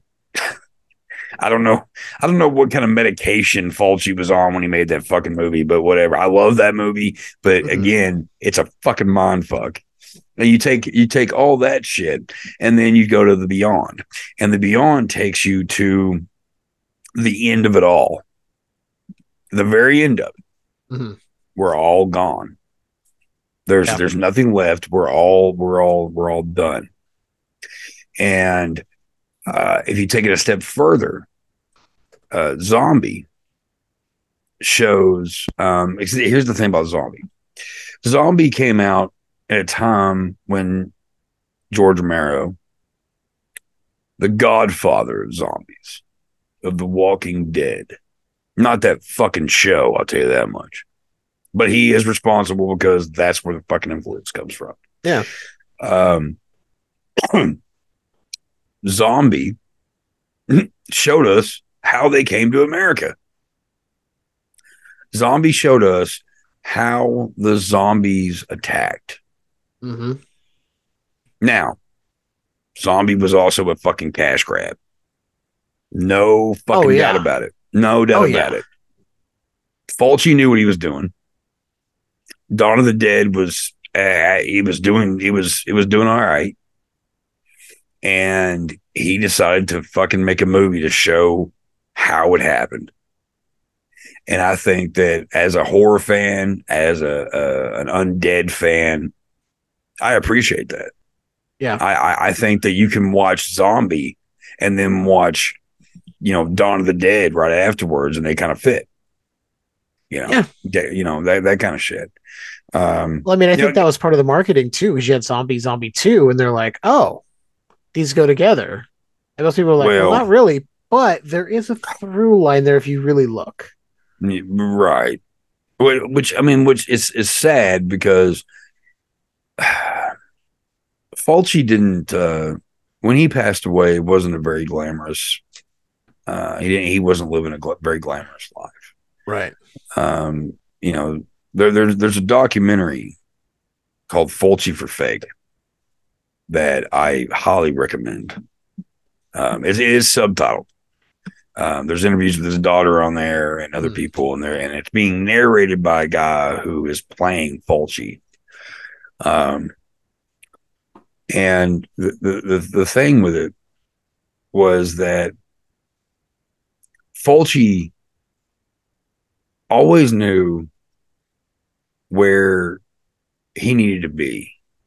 He was kind of like when he went, because he started out in the Western shit and some of that stuff, and then the horror stuff broke, and he knew that if he rode on the coattails a little bit, that it might be something, and it was.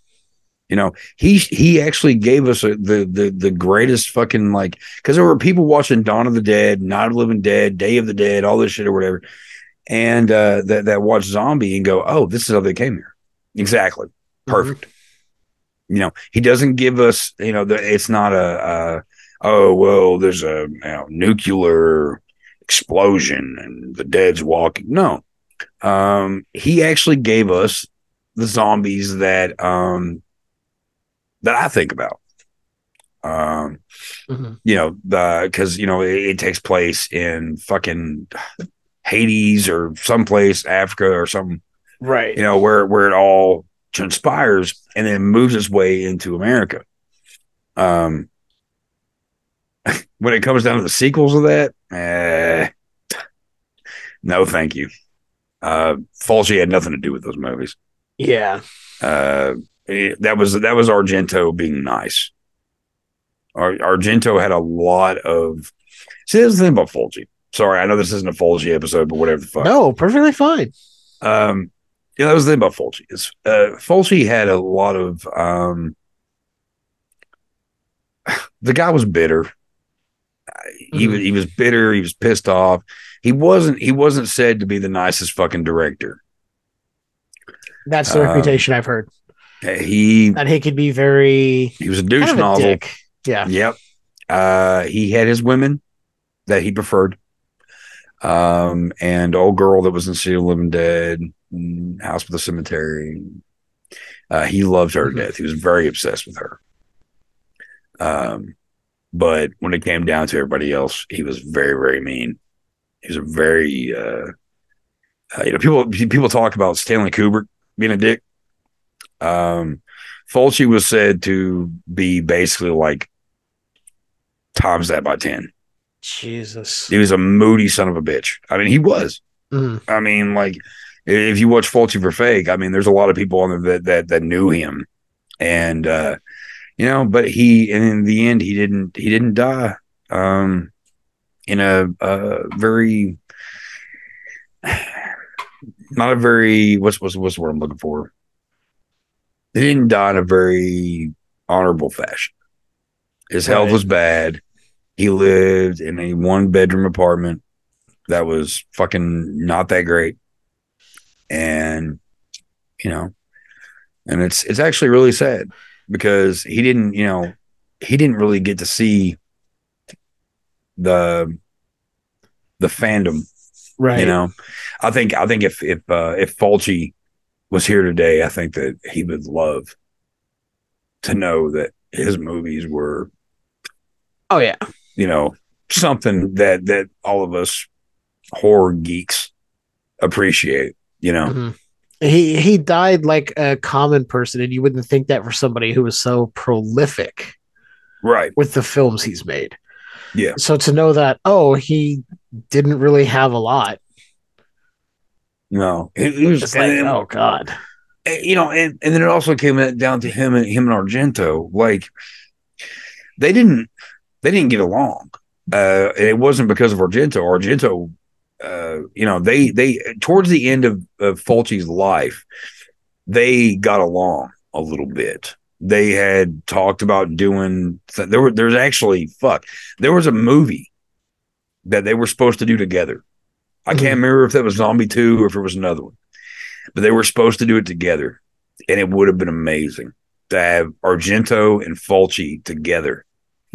And our Fulci's health got so bad, and then he passed, and that's why Argento paid for his funeral arrangements. You know, he made sure that people knew who he was, and I think that I'll always have utmost respect for Argento for that, because he didn't fucking, you know, act like he was better than or nothing like that. And, you know, even though his movies, you know, did better and they came out more than Fulci. They hit more of a mainstream audience, I think, than Fulci did. Yeah, definitely 100%.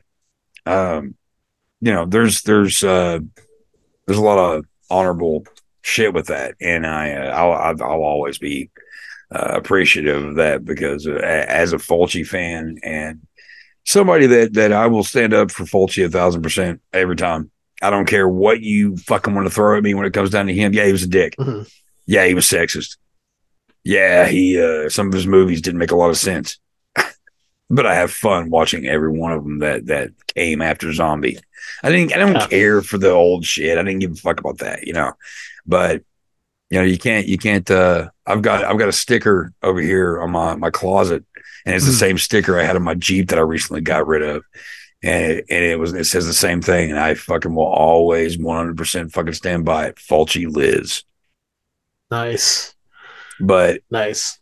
I think that going back to Bava, I think a lot of the new school, the horror fans that are finding it about Argento, they're finding it about Fulci. I think the Bava's getting left behind. Yeah. I think that a lot of which I mean that's the beauty of Shudder, because Shudder's got a lot of Bava on there. Yeah. And I think that more horror fans in the younger generation need to check out Bava. I really do. I mean, it's sad. Yeah. I will go one step further than that and say I think a lot of newer horror fans, those just getting into it, those who are into more of the new school stuff but want to learn more, go back to the foundations of horror and learn about all aspects, the international stuff. Go back to the Hammer stuff. Go through the old Universal stuff. I know people who are like, well, I won't watch a movie because it's black and white. It's like, well, you're missing out on some really good stuff there. It's like, fuck you. Really? You're not going to watch it because it's black and white? Eat a dick. It's like, there's a lot of good stuff in black and white. There's a lot of good stuff in those old movies. There's a lot of good stuff. You ever watch Night of the Living Dead? You ever watch Night of the Living Dead in color? It takes away from everything. It takes away from everything when you watch it colorized. Mm-hmm. It was meant to be in black and white. Yeah. That way Romero could use the syrup as blood. You know what I mean? Like, we don't always need to be remastered. That's what pisses me off about a lot of things. Yeah.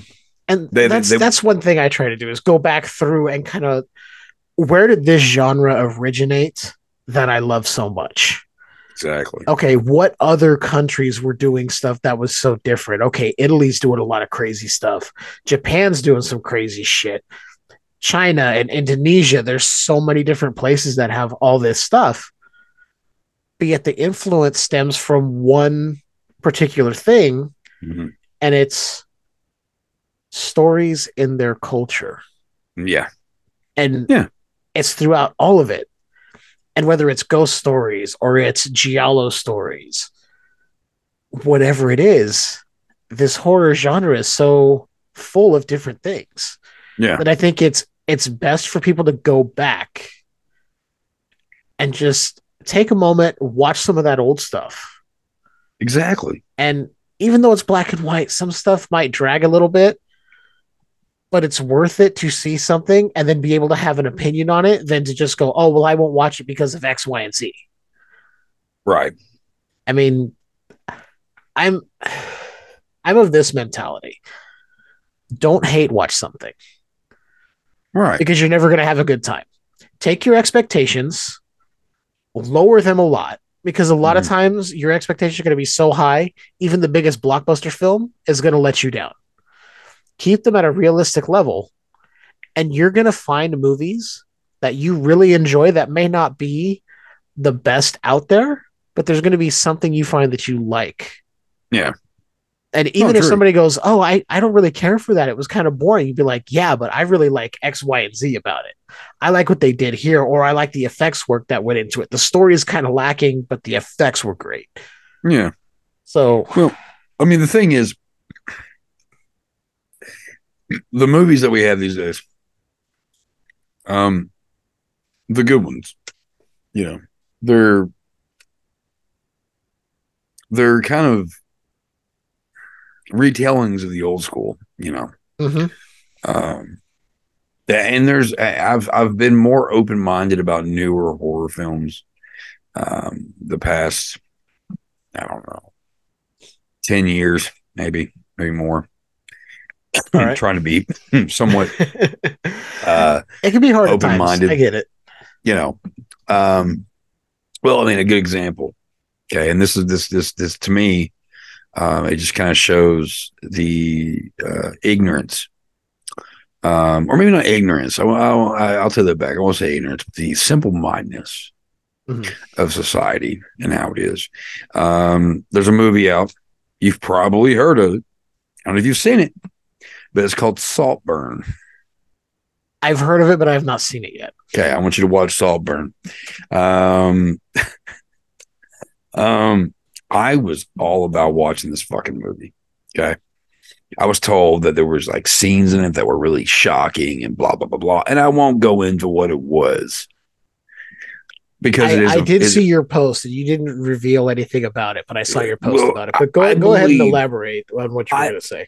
I believe that the movie itself is one that somebody you should watch. Give it a watch. But I couldn't find very many redeeming qualities in it. Okay. It was a regurgitation of the talent of Mr. Ripley. That's pretty much what it is. It's vomit. Okay.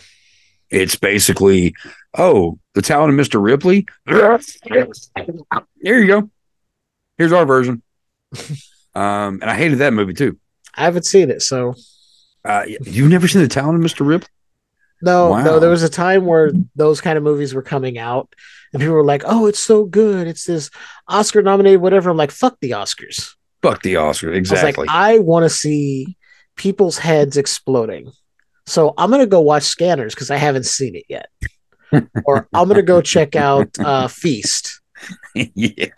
Things like that. I was going to Exactly. Blockbuster and finding the most obscure shit or renting DVDs from Netflix. Yeah. So I missed out on the talented Mr. Ripley because I was like, Well, you had other now things it's to watch. like, yeah. It's not. I mean, it's one of those movies that, like, I mean, Matt Damon was just now coming out being like, Mr. fucking sex symbol and fucking, Robin Williams, fucking that shit, what was that fucking movie he was in? It was the big movie, him and Ben Affleck. Good Will Hunting. Good Will Hunting. Yeah. Yeah. Talented Mr. Ripley. Interesting story, obsession, blah, blah, blah, blah, blah, blah, blah, blah. Saltburn, very similar. Okay. There's been so much shit. Oh, I love this movie. This is my favorite movie now. Blah, blah, blah, blah, blah. It's trendy bullshit. There's nothing original about it. You know from the beginning of the movie what's going to happen at the end. Okay. I honestly, God, we don't have to do a podcast on it, okay?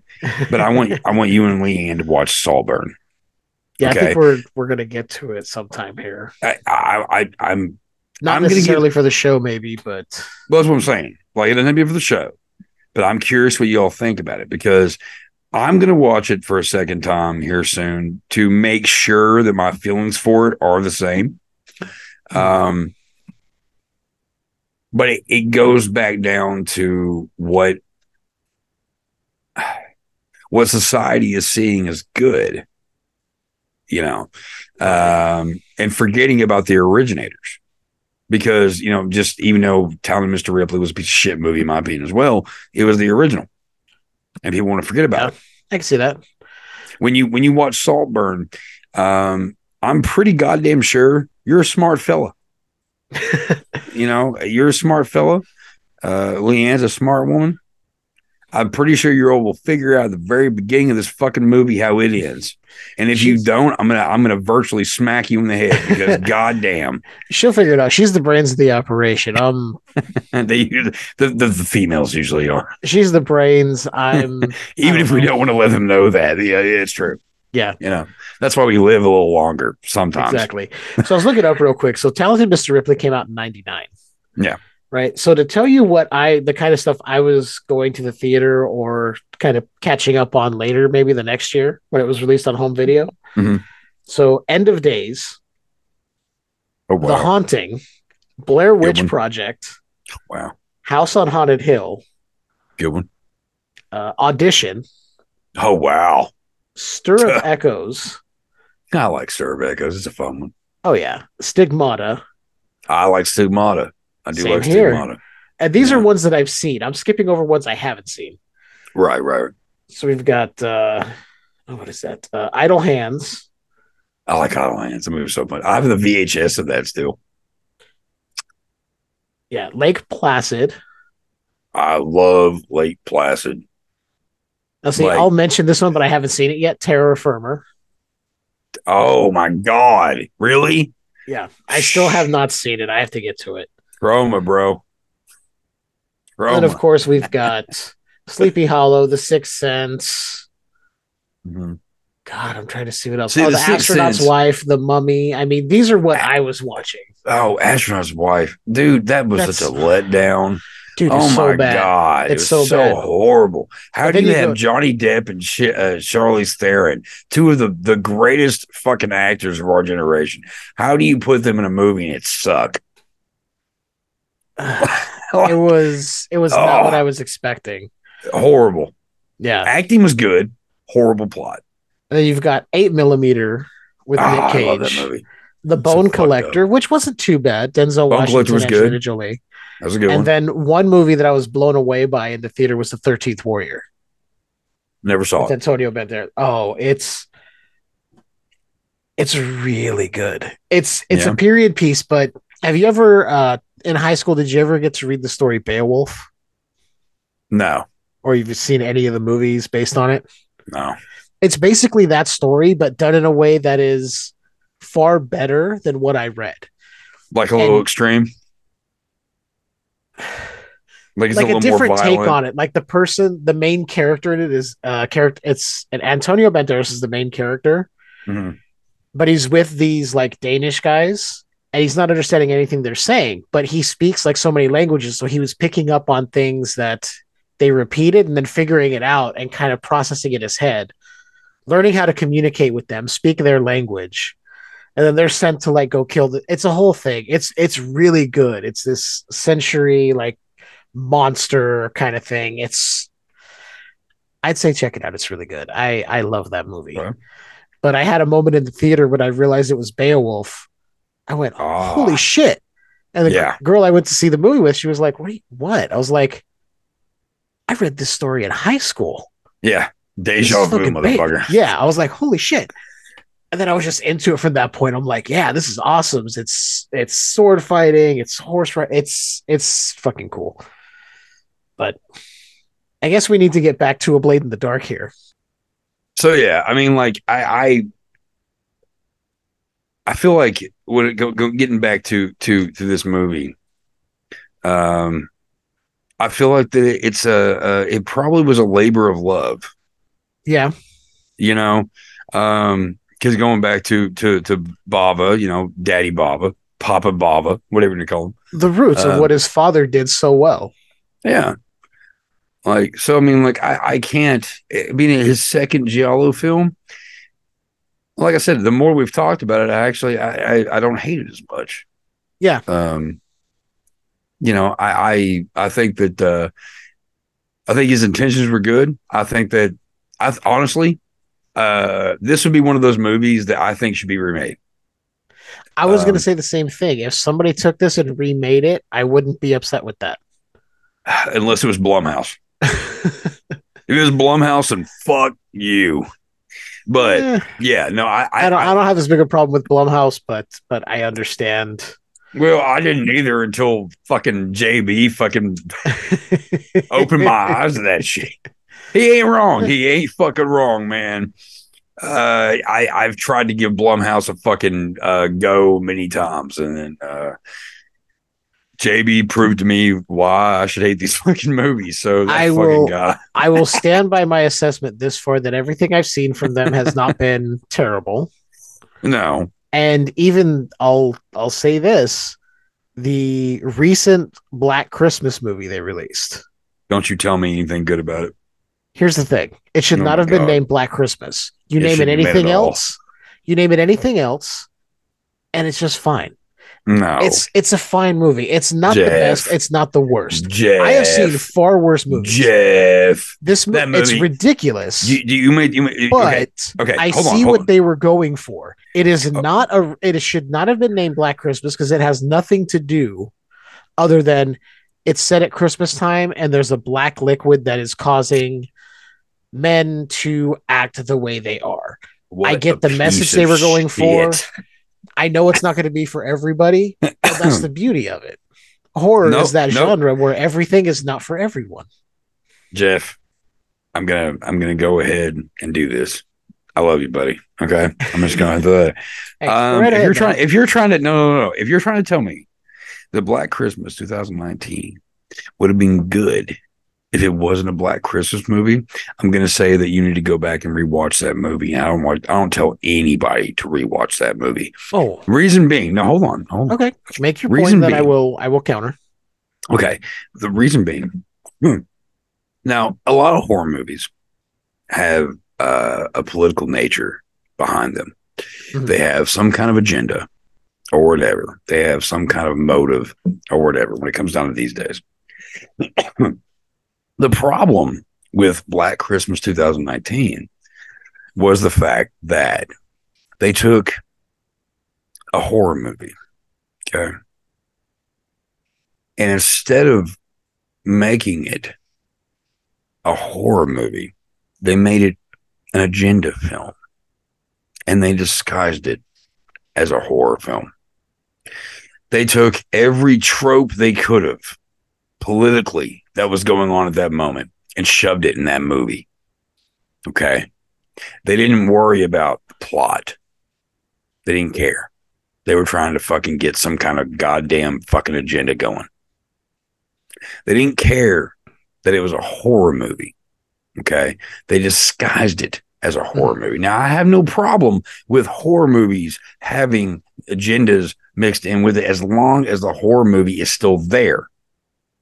The problem with Black Christmas 2019 is they took a fucking horror movie and they fucking wrapped it so hard in their agenda and their fucking woke bullshit that it ended up being what it was. There is no horror movie in that movie. It's a one big agenda wrapped into another agenda, wrapped into another agenda to destroy a great fucking movie. Okay. Okay. Black Christmas 2019 is a piece of shit. It is worse than the fucking remake of fucking The Fog, and I hate that fucking movie with a passion because the original Fog is great. The original Fog is far superior. Yeah. I also hate the remake of The Fog. And if anybody wants to be like, oh well, blah blah blah blah blah blah, well, I'll tell you this: I love Black Xmas. Black Xmas, the 2006 sequel to Black Christmas, is one of the greatest fucking movies, like Christmas horror films you could watch. I love that movie. Fun as Same fuck. Here. It's fun. It's great. Why they decided to make the 2019 they did, I'm insulted. They made that movie in the time right smack dab in Agenda Field 101. And I have no problem. I have no fucking problem, Jeff, with people making movies that have a meaning. They have some kind of plot that is against, that goes for this, is against this, whatever. That's fine. But God damn you, if you make a fucking movie, a remake of one of the greatest horror films ever made, just to fucking disguise it as your agenda, then fuck you. That movie was a piece of garbage. Hot, steaming pile of garbage. And I don't fucking think anybody should watch that movie. 100% and fucking %. And that's how I feel about that. I see your point. And you make a lot of valid points within your argument there. Now, the first thing I'll address is I do not think this would be a better film if they changed the name. No. My point of contention on that is this is not a movie that should have been named Black Christmas because it has nothing to do with Black either Christmas of the two films, other than there's a sorority and it's at Christmas time. That does not denote using that name. Right. So I'm wondering if this had a different name and they went, hey, we have the rights to do a Black Christmas movie. Let's just slap that title on here and see what happens. Now, I'm not saying this is a great film. I am not saying that the message they were getting through was not heavy-handed. It's and not it even a hit good you over movie. the head with it. Right. I get what they were going for. So Men are evil. We are the devils. That's what that movie was. there's That movie was a complete fucking and to be fair, there's a lot of men that are as bad as what they were depicting in this yeah, film. there are, but not there every are. man is a piece of shit. And that movie was That is trying true. to show that every man is a piece of shit. Therefore, the people that made that movie and the people that were okay with that movie are a piece of shit. And see, There's no way, there's no reason for that. And see, I didn't take it that way. I took it as, hey, maybe just be more careful of everyone around you. No. And I guess my point is, like, I didn't go into it. Like, I heard all the reviews, everyone panning this movie. I was like, okay. And when I went in, it didn't turn out as bad as I had heard. Now, that's my opinion. Okay, you have your opinion. I respect your opinion. Of course, you came away brother, from it this way. Of course. This is the way I feel about it. I don't feel it deserves nearly the hate it gets, but I understand where people are coming from. But why? Now, at the same thing, go on. Because I feel they were trying to get a message out there, but they kind of missed the mark or were heavy handed. 2 years later, we got a movie that had a message and it didn't hammer you over the head with it. What it was it? Subtle. Candyman. I do enjoy Candyman. I that did movie, enjoy Candyman. I've heard people say it hit you over the head, and I'm like, it does. Black Christmas 2019 hit you over the head. No, that Candyman 2021, it hits you, but it's kind of a gut punch by the time you get to the end of the movie. You're like, oh, Jesus. The last 10 minutes. God damn. Everything about that is, they talk about the gentrification. They talk about all this, everything that has happened to that community. And then it's all tied into these stories and how things got changed. And when I realized that it tied into the original, that it wasn't just a remake, that it was a sequel. Yeah. I was like, oh shit. I was like, okay, you got your message there, but you also tied it in and you gave us the horror. Yeah. Black Christmas 2019 just missed that mark by a lot. I will admit that, by a lot. But I think the thing is, at my age, I'm 44. I'm more forgiving when people are out there trying to get something done. And I'm wondering if this was Blumhouse giving somebody a chance, like, let's just see what you can do. Like, I think a lot of Blumhouse stuff might be, let's see what happens, because we have a production company that can get your movie out there. Let's see what happens. And if it misses the mark, But they still got things like the Halloween trilogy they can fall back on that made a ton of money, regardless of how people feel about Halloween Ends. Shit. Like, that's the thing. Like, I have a buddy of mine, and he is very, like, he always tries to find something good. Okay. He's one of us. He's a horror fanatic through and through. And he always tries to find something good within, movies, remakes, reboots, whatever the fuck. And he told me straight up, don't watch this movie. It's going to piss you off. He's like, I hated this fucking movie. This movie was not. And because, Black Christmas, it's a staple because, it was before Halloween.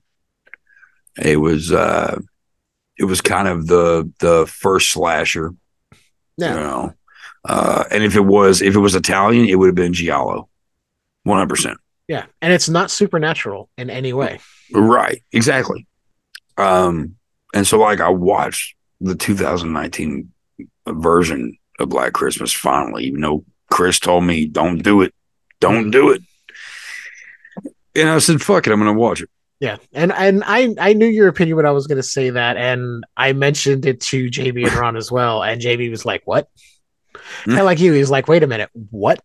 Yeah. And it's like I said, at this point, I'm 44. In my 20s, I did a bunch of, bullshit gatekeeping of horror that I shouldn't have done.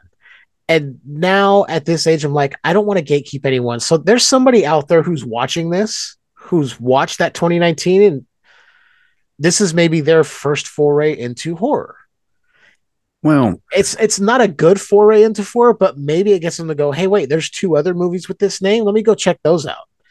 Yeah. Maybe they'll be like, oh, those are far superior because those are, the killers in the house kind of thing. What the hell's going on? I mean, Well, 2006 gets a little crazy. I love The Billy 2006. story and Flesh Cookies. I really enjoy it, I love it. but the original is so It's much better. superior. It's It's superior superior. because it's what it doesn't give you. Yeah, and that's 100%. Completely true.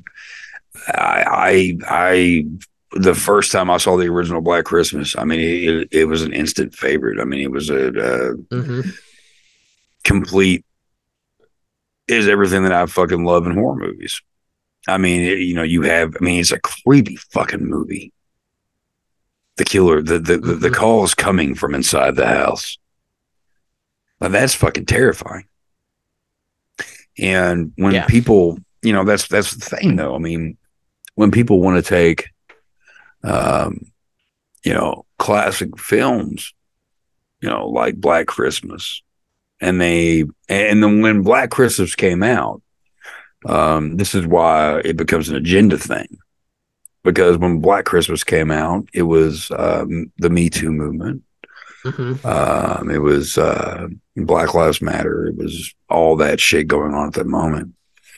And I think that production companies took advantage of that. Yeah. And they thought that they could, bring in something meaningful or whatever to the genre. And I'm okay with that. I mean, there are movies out there that I'm okay with that they have strong female cast or whatever the fuck. You know what I mean? Like it's the story plot. It's where you're trying to who are you trying to reach? The Black Christmas 2019 just it didn't hit. It was not, like you said, it had nothing to do with the other movies, so I mean, it was definitely like trying to cash in at the height of a movement. Like, hey, we have a movie that's very much in line with this. Let's get it out there. Yeah. But it missed the mark completely by a lot. Completely. Because you can do something, dial back a bit, make it a little more subtle, give us a little more horror about it. You can do Black Christmas in a contemporary way. And you can change a few things here and there, but you got to keep the core of the story similar. This went and veered complete. Like, I don't mind if somebody were to take, the story of Black Christmas from the 70s, like they did with 06, and you can update it for modern days. You can update it for 2024. You can have the calls being text messages. You can have, them cloning a Wi-Fi signal, something. You can do it the right way. Yeah. But if you want to have a message in there as well, you just got to do it where there's subtleties there and not just hammering the thing over the head. Well, pick a different movie. Like that was not, I mean, Black Christmas. What's it about? It's about a group of sorority girls that live in this house with a drunk ass fucking woman who is the house mother. And there's all kinds of chaos going on. There's murders happening.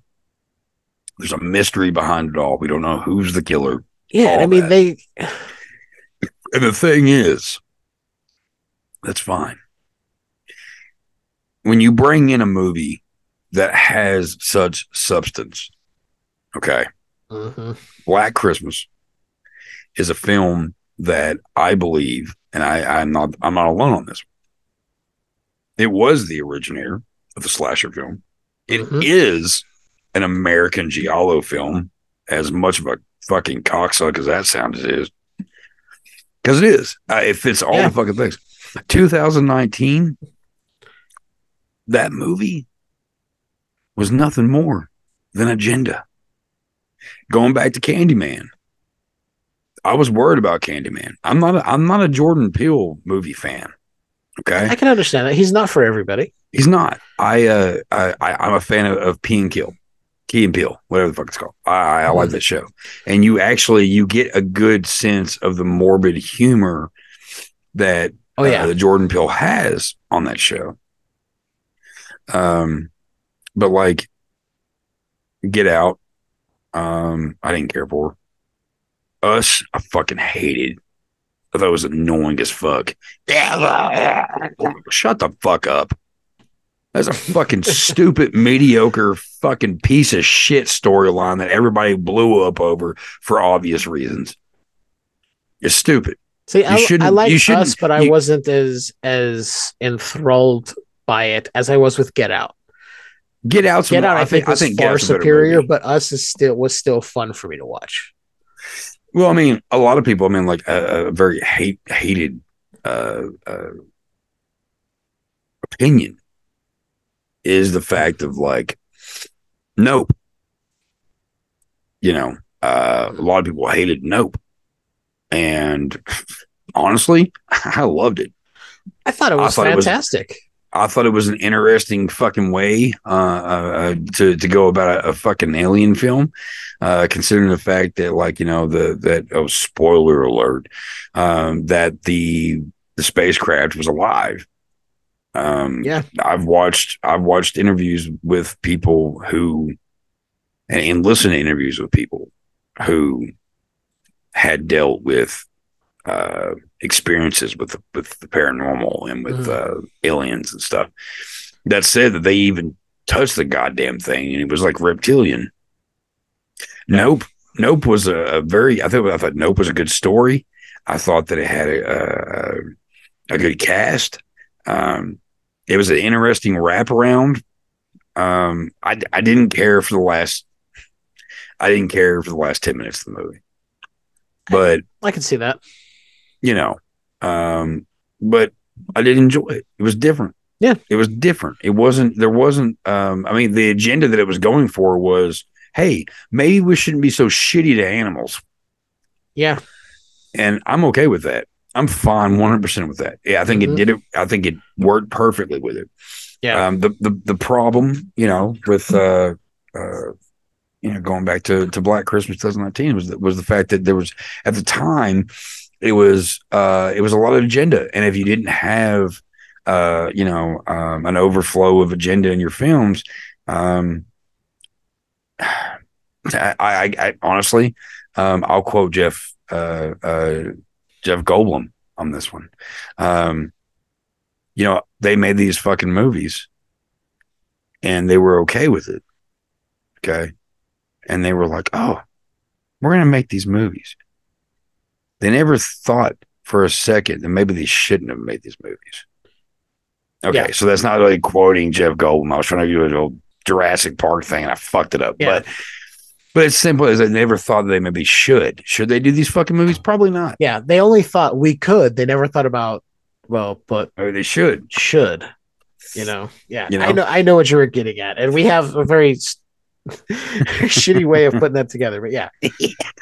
My bad. But yeah, you get the fucking point.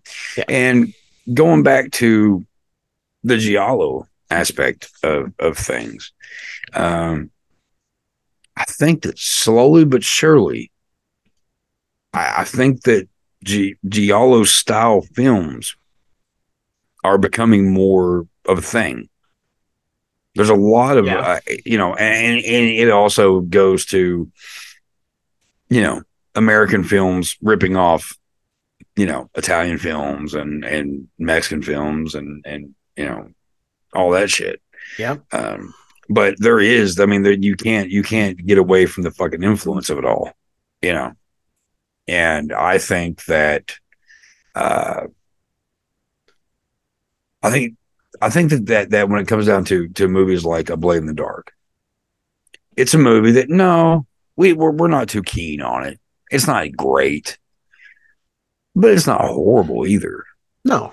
I would much rather have movies like that with that kind of feel, maybe just a little bit better in directing or writing or whatever.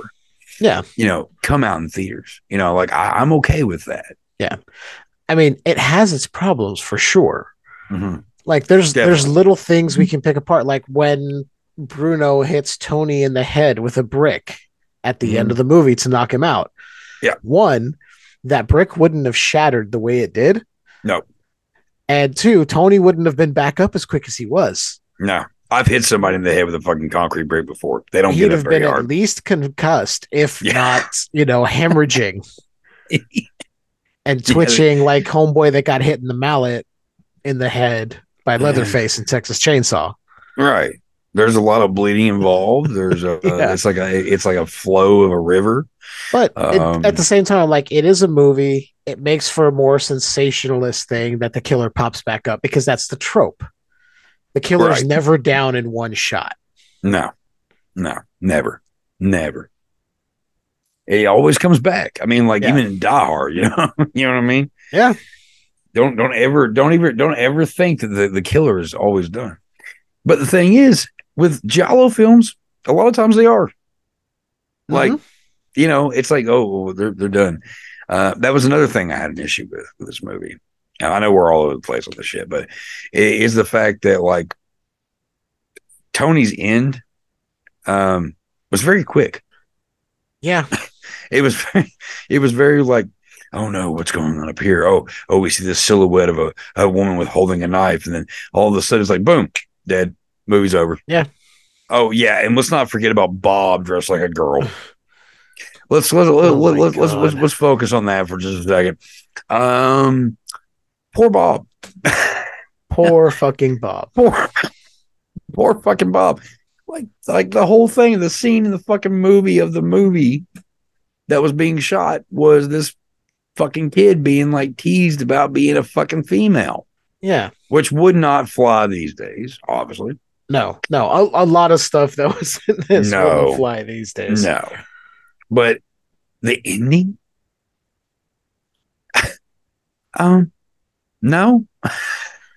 Yeah. Like it was Yeah. kind of a bad ending. I mean, mean- like, okay, I'm okay with like, ooh, shocking ending or ooh, surprise ending. Why is he in the real world? He's an actor in a movie in a Yeah. scene. And then all of a sudden, he's wearing a wig and he's no. Yeah, there are things that are just not explained, and I get certain things in Giallo don't need to be fully explained, but when you just throw something in like that, Sometimes I do. Yeah. yeah. And the whole like Sandra knowing this Linda person, but then saying it couldn't be the same person, but then she based the movie off this Linda that she knew as a kid. Off the golf, the tennis playing balls. tennis, and there was a trunk of tennis balls, and like, yeah, I Kind of a don't mess. hate this film. It's kind of a mess, but at the same way, it gives it a little bit of charm, Yeah. but it's not the greatest movie out there. No. I think you have to be someone who's interested in learning more about Giallo to really definitely. sit down and watch this. Oh yeah, I think it's definitely a staple. I mean, like if you're gonna go through true Giallo films and whatnot, it's one of the later ones you should check out. But I mean, like I think it deserves a watch. Yeah. Because I mean it does fit all the kind of the tropes and whatnot of earlier Giallo films. Yeah. I mean, it doesn't have the traditional black leather gloved killer, but Argento and it's a his favorite mysterious moments. killer. You don't know who it is throughout the film unless you pick it up like Chuck did, and I missed out on because I just wasn't paying attention apparently. But I kicked Fucking myself for that. Fucking Argento killed his own daughter in a movie. Yeah, Like, yeah, like the guy in the black gloves, that's Argento.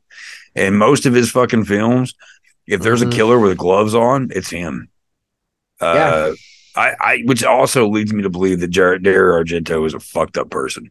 It's Like, very weird. It is. It's I mean, because I mean, if you watch the movie, what movie was that Asia was in?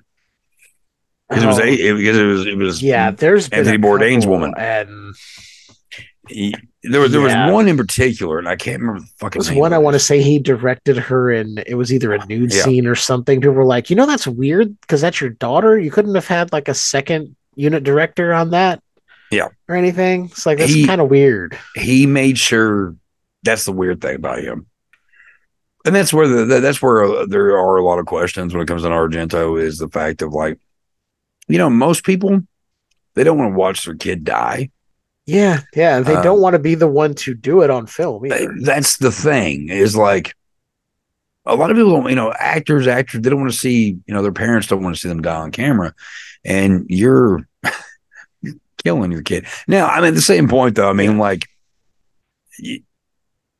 I don't know the relationship that Asia and Dario have. Neither do I. I know it's not great. But for all I know, they had a joking relationship at the time or something, and it was a joke that he killed her in movies and whatever. Yeah. But it doesn't stop the fact that it's kind of weird. Yeah. Yeah. I'll say this. When I first saw Land of the Dead, well, I liked the movie. Yeah. I was like, ooh, that's Argento. God damn. Yeah. I don't know. I was like, oh, all right. And then I heard all the weird shit and I was like, oh, okay. Man, that's like, I was like, oh, all right. This is nice to look at. And then I was like, oh, somebody hit me to what was going on with, all the stuff. I was like, kind of weird. That's kind of weird. And not on her. It's more on her dad. No, it's more on Papa. Yeah. Yeah, because there were before Bourdain passed, they were there. She was a leading person in exposing a lot of SA, if you will, in the business and whatever. And a lot of people say that had something to do with Bourdain's death, which was so weird. Like when I found out that like Asia Argento was his woman, I was like, crime solved. I don't fully believe that he, but I mean, there's a documentary that came out a few years ago that kind of leads you to believe that maybe he did, right. But considering the fact of what they said, that why whatever, and then Chris Cornell died, and then Chester Bennington died, and all this shit, so it's kind of a weird fucking thing, but beside the fucking point. But yeah, like I don't hate this movie. It's got a really cool fucking title. I love the title, A Blade in the Dark. That right there is like it's like my book House of Flesh. It's a simple title, gets the point across, and it fucking makes you like go, oh, what is this about? Well, here's one little piece of trivia I found, because there's not a whole lot of interesting trivia, but Lamberto Bava said he liked the American title, A Blade in the Dark, far better than the Italian title, House of Dark Stairs. House of Dark Stairs is the original title? Yeah, that's the Italian title, House of Dark Stairs. I actually like that better. There's only 2 times really that we see those stairs, and that's in the beginning and then clips from that movie. Those are the only dark stairs really in this movie. Well, yeah, it's a good title. It's a good title. It doesn't work for this movie. It doesn't work for that movie. No. Blade in the Dark works because, I mean, we have a shitty box cutter and that big ass fucking blade that just seems to go through people with no problem. Yeah. Yeah, man. No, again, not a bad title, but wouldn't fit whatsoever. No. So ultimately, I think we're both saying, yeah, check it out. It's worth a watch. It is. As long as it is a fun watch. If you're wanting, if you're getting into Giallo, or you like slasher films, you like good mystery, you like suspense films, whatever. I mean, yeah, it's a good one to check out. Is it one of the better ones? No, it's not. But what can you do? Again, I would have to say that give Lamberto a chance. His dad was kind of not kind of, but I mean, like a big one of the masters. One of the masters Yeah. of horror films. Um, I mean, let's just fucking hold on a second because I feel like we're talking about Bava here. I mean, we can't forget Black Sunday. Okay, True. 1960s Black Sunday, Mhm. classic. Okay, Blood and Black Lace, Black Sabbath. Okay, the movie All that on my list to inspired the get to. band, Hmm. Boris Karloff. Like, I mean, you can't. When my son was 3 years old, or I'm sorry, he was 2 years old before me and his mom split. And, he was having a rough night, couldn't sleep. And me and his mom and him were in the living room and we put on Black Sabbath. And he loved it. I mean, he was a little guy and Hmm. he just fucking loved it. And there's a whole point in the movie where Karloff's face is just like right there. Like it's just kind of chiming at you, Hmm. it's just coming at you. And it freaked him out. He kept crawling on his mom, like he was like, but he liked it though, Hmm. Um, you can't get away from that shit. Kill, baby, kill. The Evil Eye, Hmm. The House of Exorcism, which is also known as Lisa and the Devil. I mean, Baron Blood, Yeah, I think a Baron Hatchet for Blood the though. Honeymoon. Yeah. Like, I mean, come on. There's just $5 for an August moon. I mean, you can go through them. I mean, like, I'm sitting here looking at this fucking shit. I'm just like, God damn, dude. Yeah. There's so many movies of Baba, you know, that doesn't get half the love and respect that he deserves these days. Hmm. And the fact that his son, you know, I tried to keep going. And I have nothing but utmost respect for that Yeah. because, you know, you hear Baba, you should know what Baba means. Yeah. Baba is life. And a part of me just wonders to close out this conversation on A Blade in the Dark. I wonder if in '83, if maybe, just maybe, because we had Giallos from the '60s, '70s, Mm-hmm. even before. I wonder if it had that same kind of effect where slashers just kind of died off in the '80s. I wonder if Giallo was getting to that point. So maybe that's why this movie kind of ended up the way it did. That maybe it Yeah. was the tail end of Giallo's just kind of dying, or nobody's really interested anymore because things were changing. The landscape of cinema was changing. It could be a Yeah. number of factors, but I think that, I say oh, check it sorry. out. Yeah. I mean, one last note on that real quick. Mm. I think that if we put more mystery into our horror, I think we would have a lot better movies.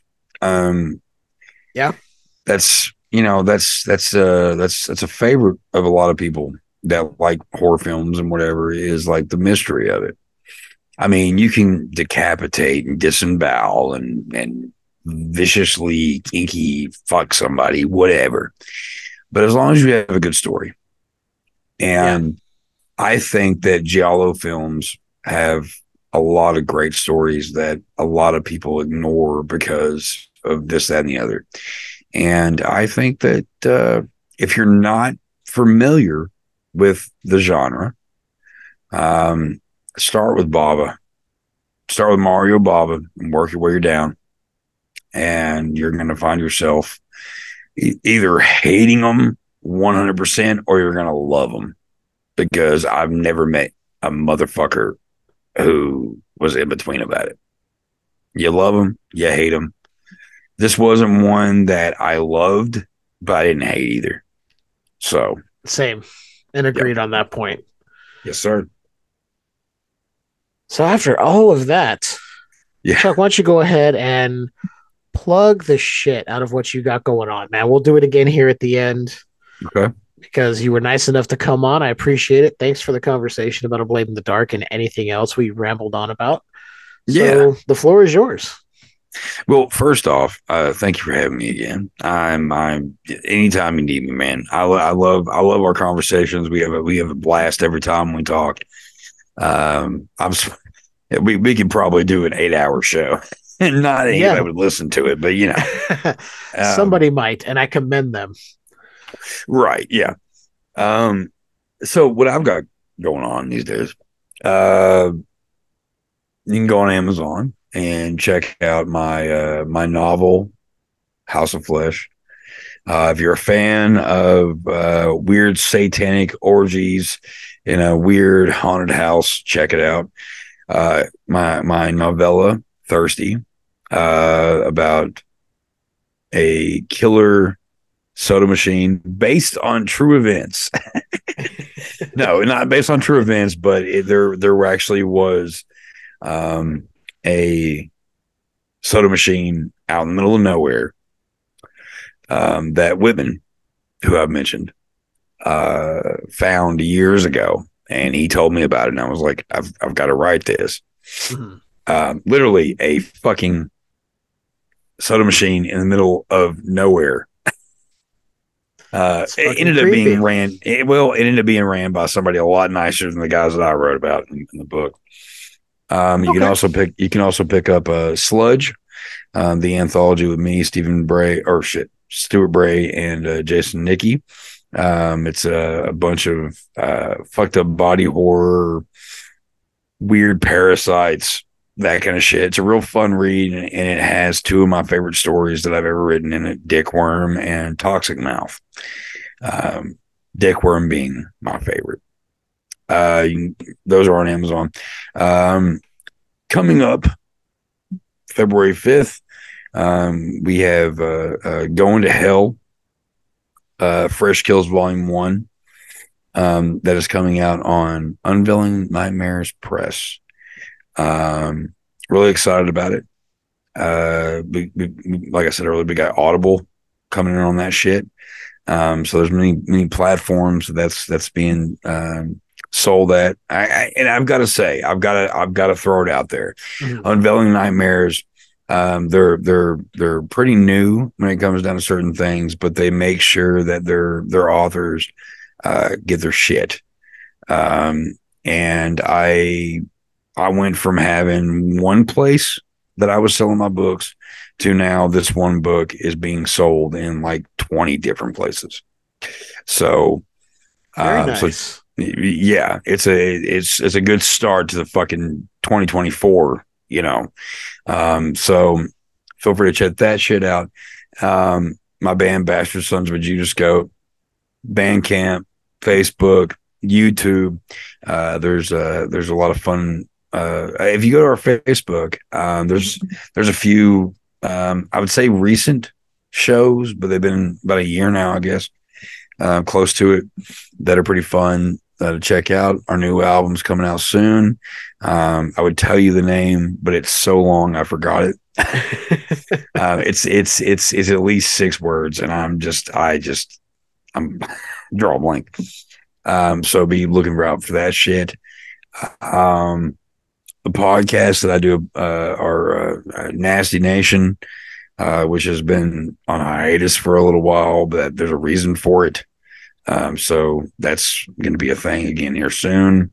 Been kind of taking a break, Mhm. when it comes down to that. Graveyard Talk, kind of the same thing. We've been trying to just, Whitman's doing his shit, I'm doing my shit, and we're going to reconvene here in the next month to start getting some more episodes out.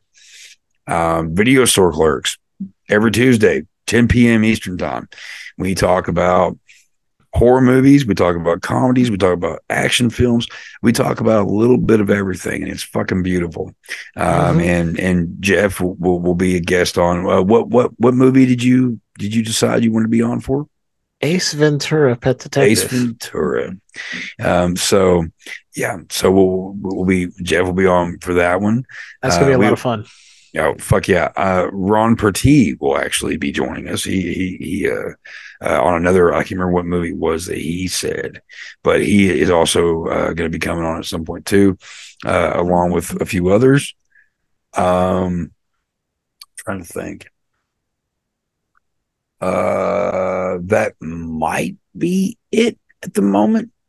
So recap, Chuck Nasty. Oh yeah, go to my Facebook author page, Chuck Nasty. Okay, go to that. Okay, that Chuck Nasty. There's a reason why I'm saying it like that. For the love of God, go to Chuck Nasty and check that shit out because I've been getting a lot of weird. I was already warned about it in the beginning. I've been getting a lot of weird messages from people and friend requests, and come to find out that one person that I don't think he's a bad dude, but I've been kind of creeped out, and he lives literally in my neighborhood. So, Oh, yeah. So Chuck Nasty, go to that page. yeah. Hit me We up on will that, make sure whatever. we link to your author page for Chuck Nasty. Yeah, yeah. So That's Chuck where Nasty, you go to check out everything Chuck is doing. yeah. As far as the Chuck, as far as the writing goes, I'm pretty sure, right? as far as the writing goes, so Chuck Nasty, Unveiling Nightmares, Video Store Clerks, Nasty Nation, Graveyard Talk, Bastard Sons of a Judas Code, and that's it. Yeah, check all that shit out. Make sure you check all that out. We will have links to everything Chuck talked about in the show notes. As far as Skewered Universe, you can find us on all major podcast platforms: Apple, Google, soon to be YouTube Music. That's transitioning this year, so get ready. It's not a Hell yeah. surprise. Figure it out. Spotify, Amazon. So get your Echo out and ask to listen to Skewered Universe. You can head over to skeweredhead.com. There you can find links to all the social media we talked about: Facebook, Threads, Instagram. It's all there, as well as a link to our Patreon where you can become a member and get access to audio commentaries and bonus episodes, all sorts of stuff like that. We have an affiliate link in the show notes as well for anyone who wants to start a podcast because we're a Podbean affiliate. You can use that. That also supports the show and gives you a free month of podcast hosting with a paid unlimited plan. I think that's pretty much everything I have to say. Oh, Saturdays, you can check me out on Tales from the Podcast with JB. And as as Chuck mentioned, Jesus, I can't even get names straight. Let's try that again, shall we? Let's try it again. I'm cutting this out. Let's try it out. Saturdays, you can find me on Tales from the Podcast with JB. And as Chuck mentioned, Ron Perty as well. Right now, we're finishing off the Texas Chainsaw Massacre franchise without the 2 remakes. So the next... Without the 2 remakes? Yeah, we're skipping those because we're sticking to the original timeline, sort of. Are you on that doing the recent one? That is what we're finishing off with, the 2022 Netflix. Yeah, I like Texas that one. Chainsaw Massacre. Yeah, I'm gonna watch it again and see if I have a different opinion. The first time I didn't really care for it, but we'll see where I stand now. Yeah, the Laurie Strode Sally fucking bullshit. That's my least fucking favorite thing about that movie. That's where I was like, really? Mm-hmm. But that's what we got coming up over there. And tune in for more January's for Giallo here at the Skewered Universe. So Chuck, again, I want to thank you for coming on. This has been a great conversation as always. Oh, dude, yeah. I have a fucking blast when we do this shit. Like, Same here, man. You know that. I mean, talking with you for a long time, it just flies by. It does. You're welcome back anytime. As far as everyone else, just keep enjoying that universe. That's a bit skewered.